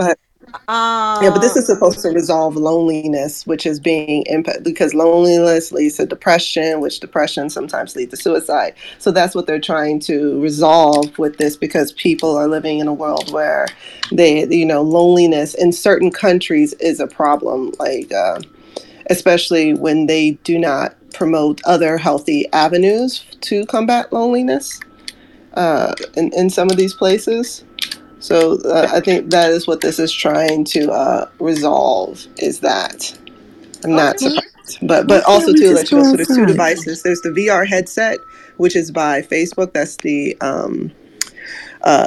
Oculus. Yeah, that's hold on a second, guys. Hold on, because after L is Chief. I know Chief has been waiting patiently. Go ahead, L. Okay, yeah, so there's the Oculus, which that's the one that has the haptic gear. That's the one that you'll be able to use in your house because it's too large. But the one that you're talking about, Mo, is the one that's going to be potentially outside. It's called AR. It's literally like a regular pair of glasses. And you'll be able to, and it's called altered reality, where you'll be having billboards, like it'll be for ads. So you'll be walking down the street, and if there's a store that you shopped at and you're about to walk past it, it'll say, "Hey, you bought this the other day. Guess what? It's 70% off in this store." Or it's pretty much going to be for the adverts. Okay. These glasses and stuff, but it'll integrate into your regular life. It's not going to interrupt you walking. It's just going to be stuff popping up. And they already have those glasses had them for the past 5 years, but they're not out to market all the way. I don't know if I'm ready for this not yet. Apple Glass, but that's certain like it. But yeah, not sure if I'm ready for this. Thank you so much, Elle. Chief, I know you've been waiting patiently. After Chief, we'll jump back to Chantal, and then I think DJ Teflon wants to say something. Okay, so after the list. So yes. So it's Chief, then Chantal, then Teflon, then you, Afro. Go right ahead, Chief. Chief, where are you? Grand Rising. So I'm here. Can you hear me? Yes, we can hear you, Chief. Yeah. So yes, Chief. So this technology is rapidly. I mean, we're behind schedule. The stuff we think we're not ready for. I mean, let the next iPhone come out. We're gonna run to it. They've already trained us to run towards technology. You got to wait till the Tesla phone comes out with Neuralink, where you're gonna be linked in through your neural system, right? Movies like Her, that came out in 2013, was already programming us. Like, people who watch that film, if you haven't seen the movie Her from 2013, watch it. It's so convincing that even you as somebody in the audience watching the film, you almost forget that this guy is falling in love with a technological system, because it's so real, and that's what they're leaning towards. That system is already in place. If you play any type of gaming device, people are already talking to the system. You already have relationships built on these devices and these systems. They're just going to go to a whole nother level though. In the next few years, it's gonna be so seductive and so addictive. That's the big thing. It's gonna be so addictive that you're not gonna know the difference between reality and cyberspace. So do you think And we then, need to Chief, we're really being catch up. desensitized, Chief? Would you say that we're being desensitized to reality and being taught to embrace technology? We're being programmed. Programmed, I should say, yeah. Yeah, we've been completely programmed, and it's somebody mentioned earlier. It's so subtle you don't even know it's happened, and then it becomes so attractive. Like the advertisement scale is so already embedded in you that we almost don't even question what seems weird. Like how you hear people say more often now, "Oh my God, I just looked at that. It just popped up on my phone." But some of us are really curious about that. Most people are not. They're just sheeple. They just follow the herd and move right into it, Mm-hmm. without question. And so that's what we're getting ready to continue with in a major way. So I'll end there. All right. Thank you so much, Chief. And Crystal, back to you. I forgot what I was saying. It happens. Don't worry. But can I add that? But the whole point of technology is, in the way it is now, is to take the power out of the hands of a few. You're programmed. We've been being programmed since the beginning of time, especially if you're part of the masses, where you are easily influenced by, what others say. Technology is actually evening out the playing field for the haves and the have-nots. The kid that doesn't have, is unable to go or, get to the library or get to certain information can now go to the internet and be able to find it. Like you have a college, a school right on your computer, and that is because technology is there. Technology is provides an even playing field for us to innovate, for anybody to innovate if you allow the tools. Mm-hmm. People are programmed. Most of the programming that happens to people is actually behind the pulpit and in school. We won't even get into that conversation because that's the conversation, because you're not teaching people to think critically, to be able to think on their own, to make sound decisions. And not to mention, a lot of the programming has happened. You've secluded off most of the population. You're having people think in order to be happy, they have to be in an unhappy relationship. Right. And that is why this technology exists. If we were working on our relationships more, the technology would not exist. Valid points. Valid points. Very valid. Thank you so much, Elle. Okay, in the interest of time, Teflon, you're next, and then Afo.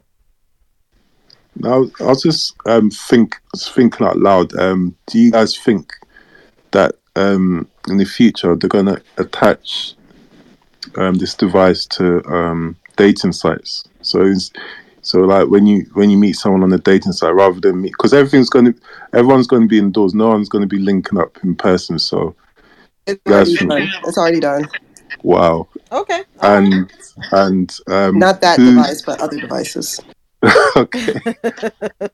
So who in this in this room would purchase this device when it comes out? Not me, Teflon. Not now. At least, point blank. The kissing device. The kissing device. Yeah. No. Yeah. I mean, if I know you guys are married and all of that, but what if you're gonna buy it for when your partner travels for a few weeks and will anyone buy this device? Let's be honest. Well, they even have it so where when your partner passes away, there was a guy that created an AI likeness of, and it helps the elderly too, where this older man, his wife passed away, or was it? No, yeah, his wife passed away, and he was deeply depressed. So they created an AI likeness, a robot likeness of his wife to help him deal with that depression. So it also helps with mental health and emotional. So what I'm hearing from Elle then is that we need to see the positive side of these innovations and these inventions. Don't look at it from your lens, because I would never buy anything because I don't have a problem getting dates or getting people, but other people may. There was an I am episode not going to. Yeah, so I'm not going to. So we have to do not think as this from your lens. There was an episode on Black Mirror. Did you see that episode on Black Mirror?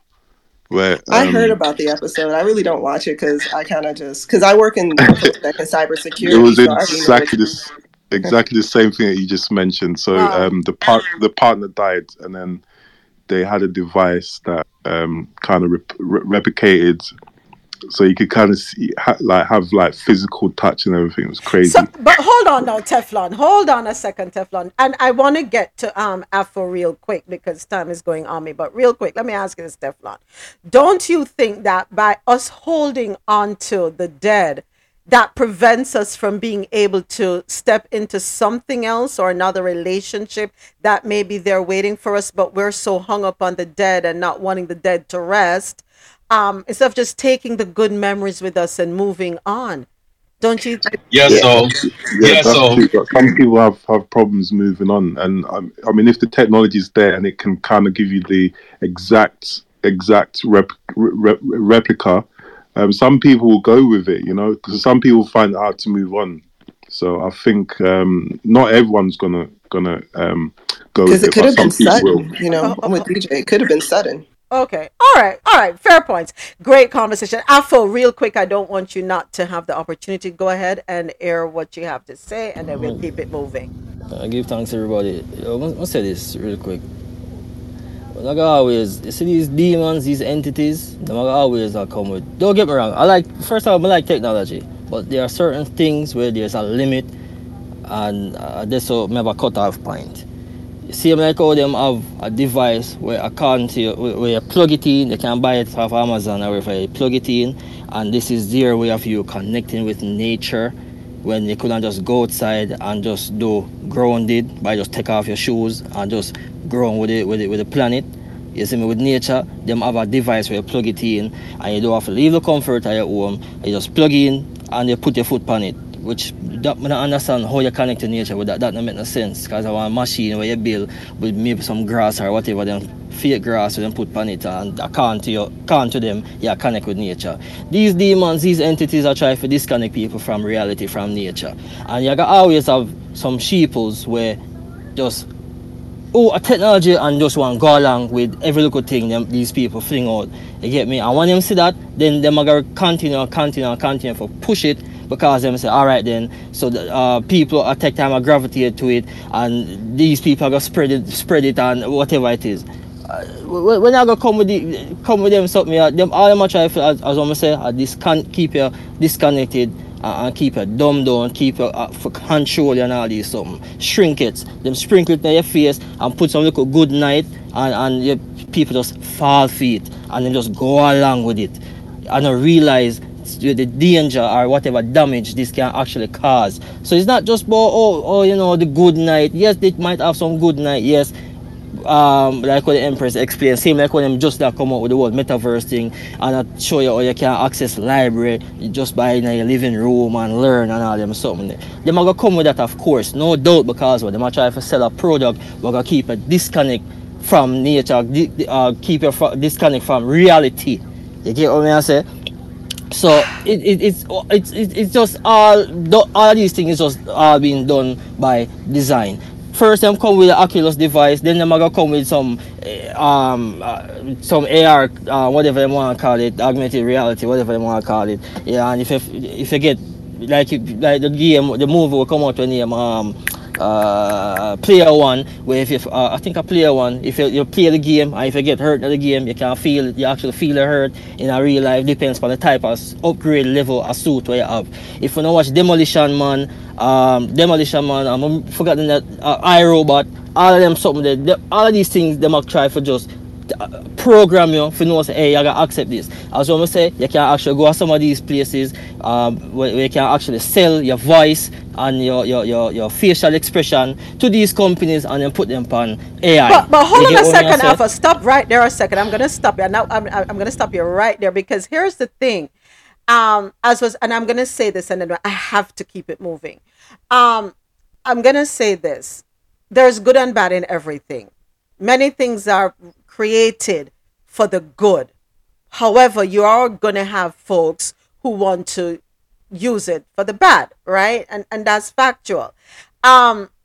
Everything everything that we have access to, every technology that we have in our home, most of us put up security cameras in our home, right? Am I right or am I wrong? If you own a home, you put I do. Okay, so most of us have security cameras, but yet they're there for our safety. However, you have people who are able to tap in. We can't escape that. So if we focus only on the negative, we'll truly not see the benefit. Let us also think about laparoscopic surgeries. For example, I can speak from my own experience. When I had to have my tubes tied, what was the old-fashioned way of doing it? They cut you open, and your recovery time is what? 6 to 8 weeks, versus going in laparoscopically, which cuts the time in half, the recovery time. You don't have this hell of an incision, right? They go through your belly button. When that type of technology came on stream online, a lot of people said, oh no, they're going to be taken away from doctors and what have you. No, actually, they work along with these this type of equipment, and it works to the benefit. I'm grateful that I don't have a scar from to get my tubes tied. The only scar I have, I wish they could have delivered the baby laparoscopically and through a small hole, but they couldn't do that. But thankfully, so we have to seek to embrace the good. We have to look for the good in everything, right? And if we focus too much on the negative and the downside of it, as much as it makes us feel uncomfortable, because when you think about cell phones, I'm sure our parents back in the day were like against cell phones. Am I wrong or am I right? So no, you're right. And this is what we're gonna tell about this. I'm sorry if I have to wrap. I'm just gonna make this closing comment and keep it moving. So every generation is going to view advancement as a threat in some way, shape, or form. What we have to do is change our outlook. Even though we might be slow to receive it, we have to change our outlook. All right. And time is against me. I am sorry, but I have to keep it moving. Child labor violations are on the rise as some states look to loosen their rules. Story courtesy of NPR.org. Child labor violations have been on the rise since 2015 after declining for years. And this is according to data from the U.S. Labor Department's Wage and Hour Division.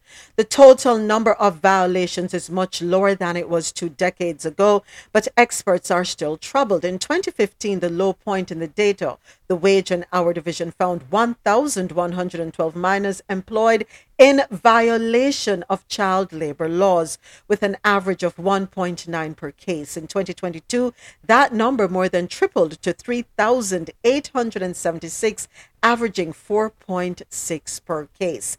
The division is finding more minors per case, and it's not clear why. Investigators are also finding more minors working in hazardous occupations where children could get seriously injured. And we spoke about that a couple weeks ago. Next up, was not aware of this. If anyone else, that's good, but not aware at all. According to NPR.org, Black married couples face heavier tax penalties than white couples, and that's according to a report.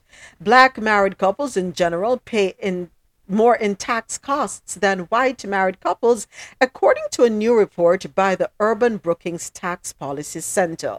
Officially, the U.S. tax code is considered race blind, William Gale, one of the report's authors, told NPR. But what we have suspected and what we found was that the income tax can still impose differential burdens on Black and white households because of several factors, he said.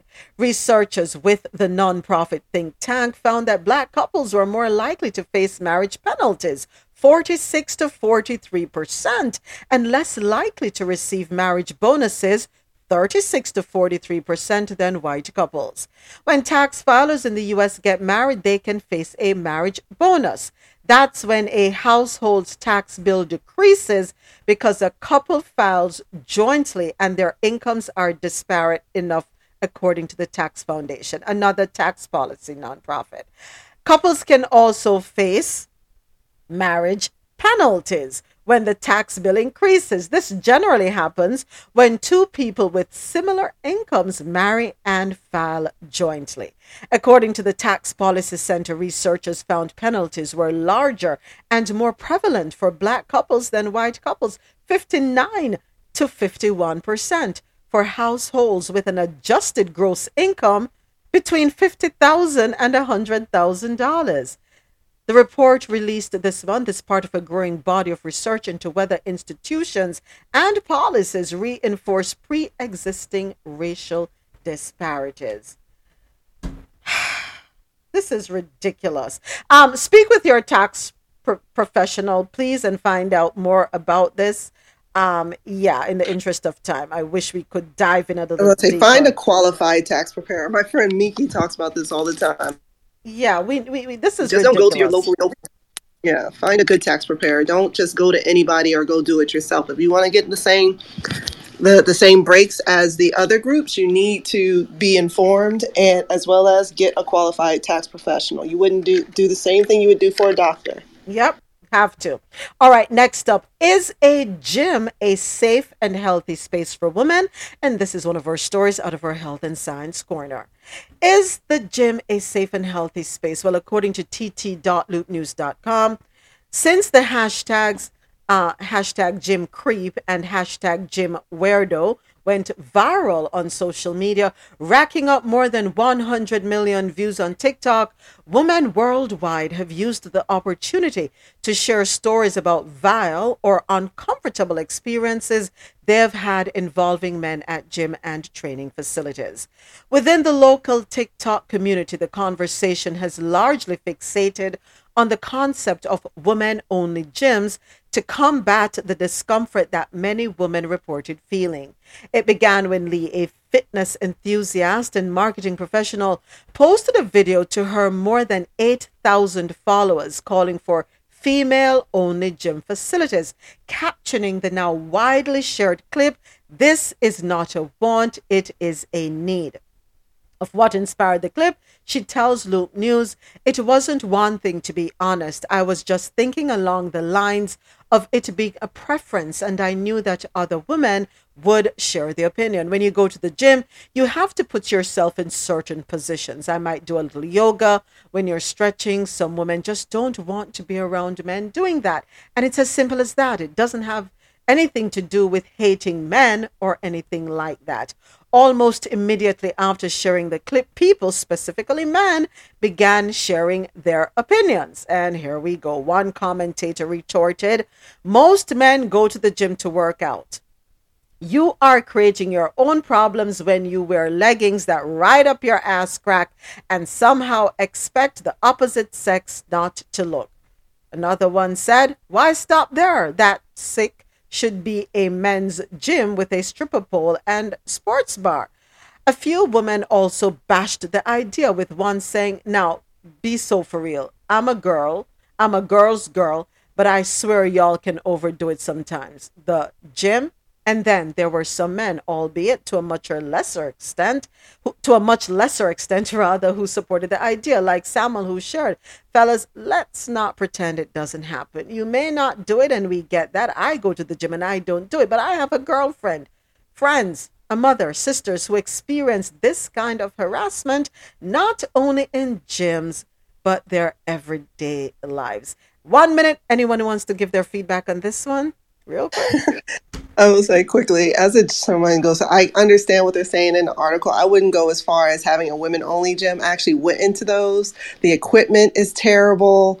I forgot the name of, there is a chain of women-only gyms, but they are terrible. They're they don't have the right equipment. The classes are really geared toward those Stepford-wise house moms. And if you're somebody that does weights and does really works out, like calisthenics and stuff, it's not suitable. However, there are some gyms, if you pay them more money, they do have those private studios with the frosted glass, so you don't have onlookers gawking at you. And let's be honest, ladies, we've seen those women in there that do the most in their clothes, True. Expecting not to get attention because that's what they're there for. And we also do look at the guys that are working out. So So let's not pretend. Let's not be hypocritical. All right, next up. Sleep this way to add almost 5 years to your life. Thanks to CNN Health. Want to live longer? Then prioritize sleep in your life. Following 5 good sleep habits added nearly 5 years to a man's life expectancy and almost 2.5 years to a woman's life, a new study found. If people have all these ideal sleep behaviors, they are more likely to live longer. That's according to Dr. Frank Kian, who is a clinical fellow in medicine at Harvard Medical School and internal medicine resident physician at the Beth Israel Deaconess Medical Center in Boston. If we can improve sleep overall, and identifying sleep disorders is especially important, we may be able to prevent some of this premature mortality. So, where are the things? Good sleep hygiene. I didn't know we had a thing called good sleep hygiene. But anyway, here's what we can do. No blue lights or distractions at least an hour before bedtime.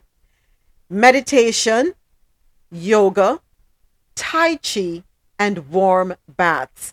Anything that relaxes you is great. Parents and caregivers can learn these habits and teach them to their children, thus providing them with a better shot at a longer life. My only problem, though, is why the difference? Why is it 5 years for men and 2.5 for women? Sorry, man, not hating on you, but I am right now.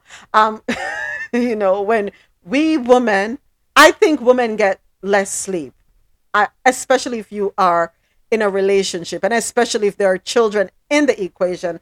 I just feel that women get less sleep. Sorry. Moments, because women already live 15 years longer, so. Whatever, James. I'm hating. So Idaho dropped thousands from Medicaid early in the pandemic. And which state is next? During the first 2 years of the COVID-19 pandemic, while the federal government was trying to prevent people on Medicaid from losing health coverage, Idaho dropped nearly 10,000 people from the safety net program. Story courtesy of NPR.org. So, federal law generally banned states from dropping people, and federal officials said Idaho acted improperly. Idaho officials, however, said they didn't think they did anything wrong. The episode, revealed in documents KHN obtained through a public records request and in interviews with state officials, offers a preview of what could soon unfold across the United States for millions of people covered through Medicaid, the federal state health insurance program for people with low incomes. It shows how easily state bureaucracies can disenroll people they shouldn't be disenrolling, leaving those people in financial and medical jeopardy. It also illustrates the potential for confusion and disagreement over what procedures states should follow before cutting off anyone's benefits, particularly when enrollees cannot be reached. So why it could happen in other states starting April 1st. A COVID-19 relief law Congress enacted in 2020 prohibited states from removing people from Medicaid except in a few narrow circumstances, as if an enrollee died or moved out of state. On April 1st of this year, after the prohibition expires, states will resume removing people who no longer qualify or do not furnish needed information. That process has come to be known as the unwinding. So what I'm going to suggest, folks, depending on the state that you're in, if you are on Medicaid, or if any family member of yours, your mother or your grandmother, and you're handling their affairs, or your grandfather or your father, please follow up at your state level. Please do this. If there is information that needs to be furnished, please do so. We have to protect the elderly. And I'm stressing this because I may be wrong, but this is my personal opinion. I feel as though this is a culling out of the population. Because if people can't afford the medication, afford to get the health care, what's going to happen? All right, so we have to protect our loved ones. Let's look over their documents. Let's call who we need to call and fight for their health care benefits. All right. Zero-calorie sweetener linked to heart attack and stroke. A study finds a sugar replacement called erythritol. Am I saying it right? Erythritol. It is used to add bulk or sweeten stevia. Stevia, is it stevia or stevia? What's the right pronunciation? Stevia. Stevia. Thank you, Jocelyn. Okay, so it's used to add bulk or sweeten stevia, monk fruit, or keto-reduced sugar products. Well, it has been linked to blood clotting, stroke, heart attack, and death, of course, according to a new study. The degree of risk, they say, was not modest. People with existing risk factors for heart disease, such as diabetes, were twice as likely to experience a heart attack or stroke if they had the highest levels of erythritol, and I want to think I'm saying it right. I'm trying to break it up. In their blood, according to the study published on Monday. So I'm going to spell it again for everyone. Erythritol. Check your labels. And you know, the truth is this, folks. Stick to natural, honey. Stick to natural, unbleached sugar. That's the best thing you can do. What's natural? All right. If you can do that, you're better off. So, yes, go ahead, Jocelyn. Go right ahead. And they name these things, the fancy names that you can't even pronounce them. If you can't, they don't belong in your body. I agree with you, one ingredient food. This way you never have to read a label. I don't buy anything over the counter. For that reason, you don't know what they have in these stuff. I have no medication. I take none. I'm not against medication. There are times that you have to take it. Diabetics are looking for alternatives, how to keep their blood sugar under control. Try and use food and not anything artificial. If you want to eat fruits, go for the low glycemic index fruits like the berries instead of mangoes and pineapple that we from the Caribbean love so much. So that's my take. Always go natural. I don't even put lotion on my skin that I don't recognize the words there. I go with coconut oil and olive oil, sometimes all the natural stuff that's sometimes a hell of I can't even speak today, a lot less expensive than these things that they try to sell us as women, and lipsticks that last forever that have all these chemicals in it. Stick to the natural stuff. Thank you. All right. Thank you so much for that input. So natural is best, as natural as possible. I know we can't escape everything, but we have to try our best to minimize our the artificial intake. All right. Moments, could you give me a few more seconds? I wanted to address sleep. When you said it earlier, I was out of the app. But if you sleep on your side, I think the highly favored position is the left side, because it alleviates things like acid reflux, heartburns. It boosts digestion and stimulate toxins from your lymphatic system. So that's favored over any other position, the left side. Thank you. Okay, thank you. Thank you so much. Information is good to share. All right, Woody Harrelson hints that drug companies manipulated pandemic, forced vaccinations for profit sharing. And he shared this during his SNL appearance, story courtesy of Ball Alert. So, Woody Harrelson appeared as the host of Saturday Night Live over the weekend and made some statements that make you wonder. The white man can't jump star has made his own conspiracy theories in the past. He said mask wearing was absurd and said he never got COVID because he was internally clean. That's according to TMZ. So it wasn't surprising to hear him bring COVID up during the show. At the beginning of his monologue, Harrelson talked about smoking a joint and reading the craziest script while sitting in Central Park. So the movie goes like this.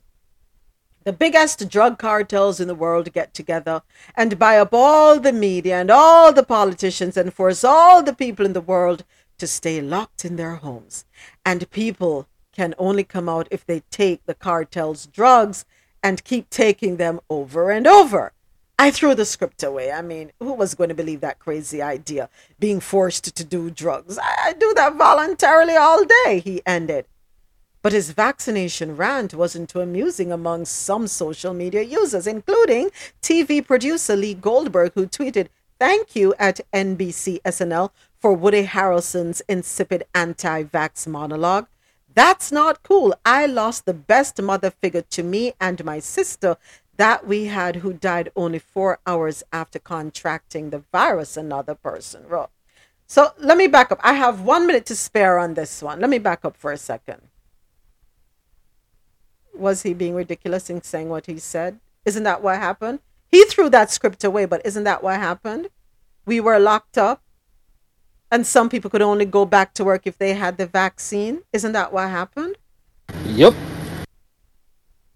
So why are people taking offense to the comment? He is speaking reality. It happened to people. And this is what I don't understand. It's okay for some to speak their truth, but it's not okay for others to speak their truth. This was an experience that happened. There were people who could not go to work, even though they were going to work before. But the minute, and people who worked in the healthcare field, the minute the vaccine became available, they were told they were no longer able to work if they did not take the vaccine. So it's not far-fetched. Not far-fetched at all. All right, so it's our Black History moment before we move on to our Believe It or Not stories. Does anyone know who John Henry Hale is? Ever heard about him? Really going to hear about him today. Born June 5th, 1878, he died March 27, 1944. He was a prominent surgeon, professor, and philanthropist who played a prominent role in establishing the Black medical community. Hailed as the Dean of American Negro Surgeons, Hale conducted over 30,000 surgeries, mainly at Meharry Medical College and Millie E. Hale Hospital. He practiced medicine and taught at Meharry for 29 years, mentoring a plethora of Black surgeons. Together with his wife, Millie, Hale did much philanthropic work in his local Black community in Nashville, Tennessee. Together, they distributed food to the poor, offered much of their medical care for free, ran free medical classes and lectures, and converted their home into a local community center, a hosting place for many local community organizations. Hale was a president of National Medical Association in 1935. He is a recipient of a Distinguished Service Medal.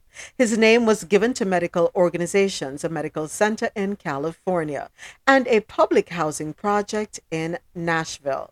So he was born in Estill Hills, Tennessee, into the family of Aaron Hale and Emma Gray. He received his elementary education in Estill Springs, then moved to Nashville in the 1890s. In 1901, he graduated from Walden University in Nashville, also known as Central Tennessee College, with a Bachelor of Science degree. For the next 4 years, he attended Meharry Medical College, graduating as a Doctor of Medicine in 1905. During his years in Meharry, Hale attended Daniel Hale Williams Surgical Clinics, which later influenced his decision to specialize as a surgeon. Soon after his graduation on December 20, 1905, he married his first wife, Nashvilleian Millie Essie. Yep. All right. So congratulations to him if you never heard about him before. You heard about him today. And today is the last day of February. Just a reminder, this is the last day of Black History Month, but Black history remains with us forever. Believe it or not stories. Who's ready for this one? I haven't read the article. I didn't pre-read, I'll be honest, because I wanted to read it together with everyone. I didn't want to form any ideas in my head. Okay, white law student files a $2 million lawsuit against Howard University for racial discrimination. Earlier this month, a former white law student at Howard University Law School filed the discrimination, alleging a hostile educational environment. And this is according to BallAlert.com. Plaintiff Michael Newman is accusing the HBCU's faculty and staff of retaliation, disparate treatment, defamation, and intentional infliction of emotional distress. The lawsuit claims that Newman allegedly suffered depression, anxiety, and suicidal thoughts due to public ostracism, vilification, and humiliation. At one point, global head of diversity recruiting, Reggie McGee, allegedly told Newman he had become the most hated student McGee had seen during his tenure at the university. In addition to suing the university, Newman, who is seeking $2 million in damages, named Howard University President Wayne A.I. Frederick, Law School Dean Daniel R. Hawley, and several other administrators as defendants in the lawsuit. The lawsuit states that faculty and administrators fomented racial animosity toward Newman by endorsing some classmates' views that his comments on matters of public concern or advocacy for political and social changes were insensitive, offensive, or racist, and by endorsing the view that classmates' derogatory comments regarding Caucasians and derogatory epithets were acceptable. The university is prepared to vigorously defend itself in this lawsuit as the claims provide a one-sided and self-serving narrative of the events leading to the end of the students' enrollment at the university. Mr. Newman came to Howard having a career outside of law and was granted a university scholarship. Mr. Newman then displayed a pattern of antagonizing actions against other students in the law school. This includes Mr. Newman using the untimely death of a fellow law student to further his views on COVID-19 and the vaccines. After following the university's disciplinary policies, Mr. Newman was expelled for disruptive and harassing conduct.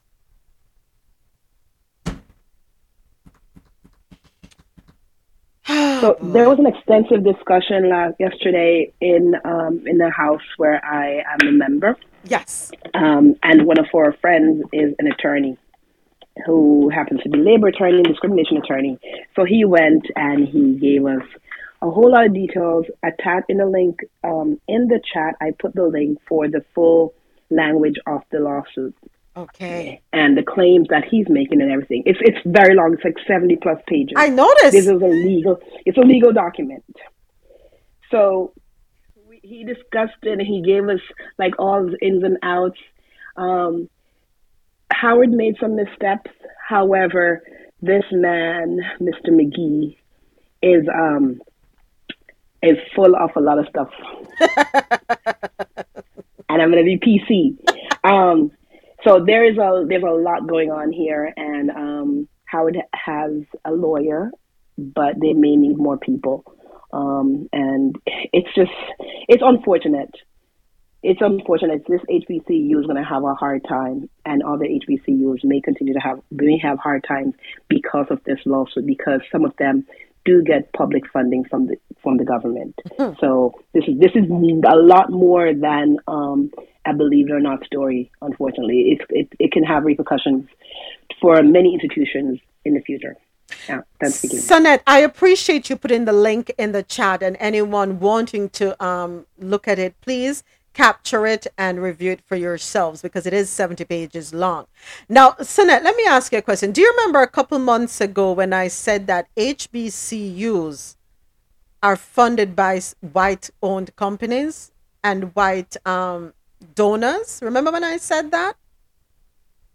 Were you in the room? I'm not sure. You probably weren't in the room. I remember when you said it. I remember saying that. It's a college. It's a public university. So yeah, they can be. It's somewhat public because they can be funded by many people. Like I said, there's some funding from the government, and like most universities, the alumni or families of the alumni are allowed to donate to schools. Mm-hmm. So yeah, that's not far-fetched. Not far-fetched at all. So let me ask. I remember James has said this before, and I don't agree with it, but now I'm wondering. Right? Let me court to the idea for a second. All right, I don't agree, but I'm gonna dabble here just for a minute.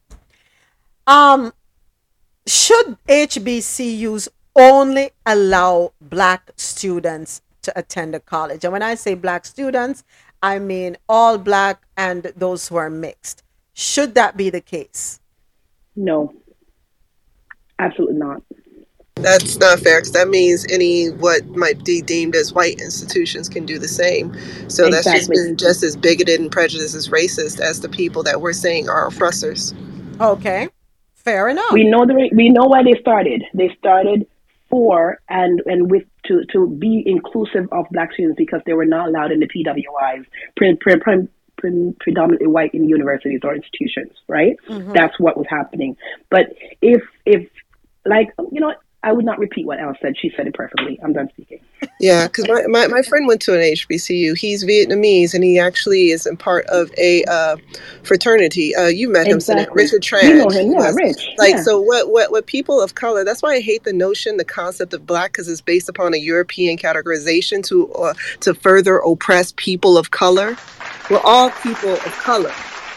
So when you only celebrate one group and you forget about the rest, you're becoming the new oppressor. And I say there's three sides to the story because I used to go on Howard's campus and I've gone to those history classes, and sometimes I've seen the way like teachers in general are disrespected from the college level down to the thing. So I'm pretty sure his feelings are in a lot of this too. But I've heard when we get on certain, just because we're black doesn't mean we can use racial epithets towards others either. Right. And that part might be founded, but I'm pretty sure the rest of the argument he might be full of it. But we also need to teach our kids to be better. Don't try to become the next oppressor just because your ancestors were oppressed. Right. All right. Thank you, Elle. Let me take a quick break. We'll do the on-air wrap-up, and I'll be right back. All right. Bear with me 1 second, please.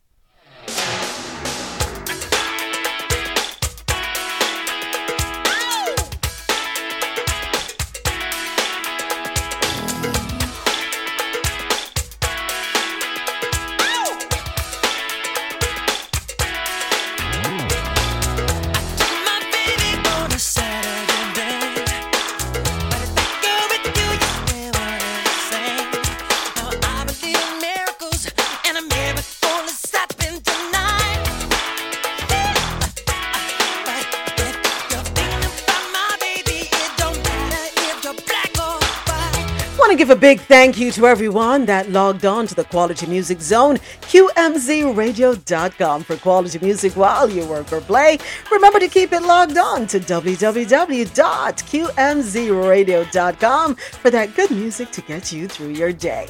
A big thank you to everyone that logged on to JanoRadio.com for that non-stop party vibe. Download the Jano Radio app, JAHKNO. It is available in your Apple and Google Play stores. Jano Radio, take us on the go.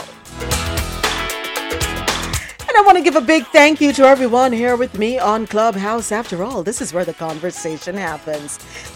I'm Moments with Me, and you were listening to Coffee and Toe, World News on the Go. Tune in every Monday through Friday, 9 a.m. to 1 p.m. Eastern. This is where I read the news and we share our views. Always great conversation, shared views, varying opinions, and interesting perspectives. Whatever you do, to my online listeners, whatever you do, wherever you go, please, I do ask that you be safe. See you tomorrow morning, 9 a.m. Eastern, right here for Coffee and Toe. Remember, 7 p.m. tonight, this evening, B-Rose Solo Show live on QMZRadio.com, JanoRadio.com, and ViscosityBlend.com. This is Moments with Me, signing out of QMZ Radio and Jano Radio.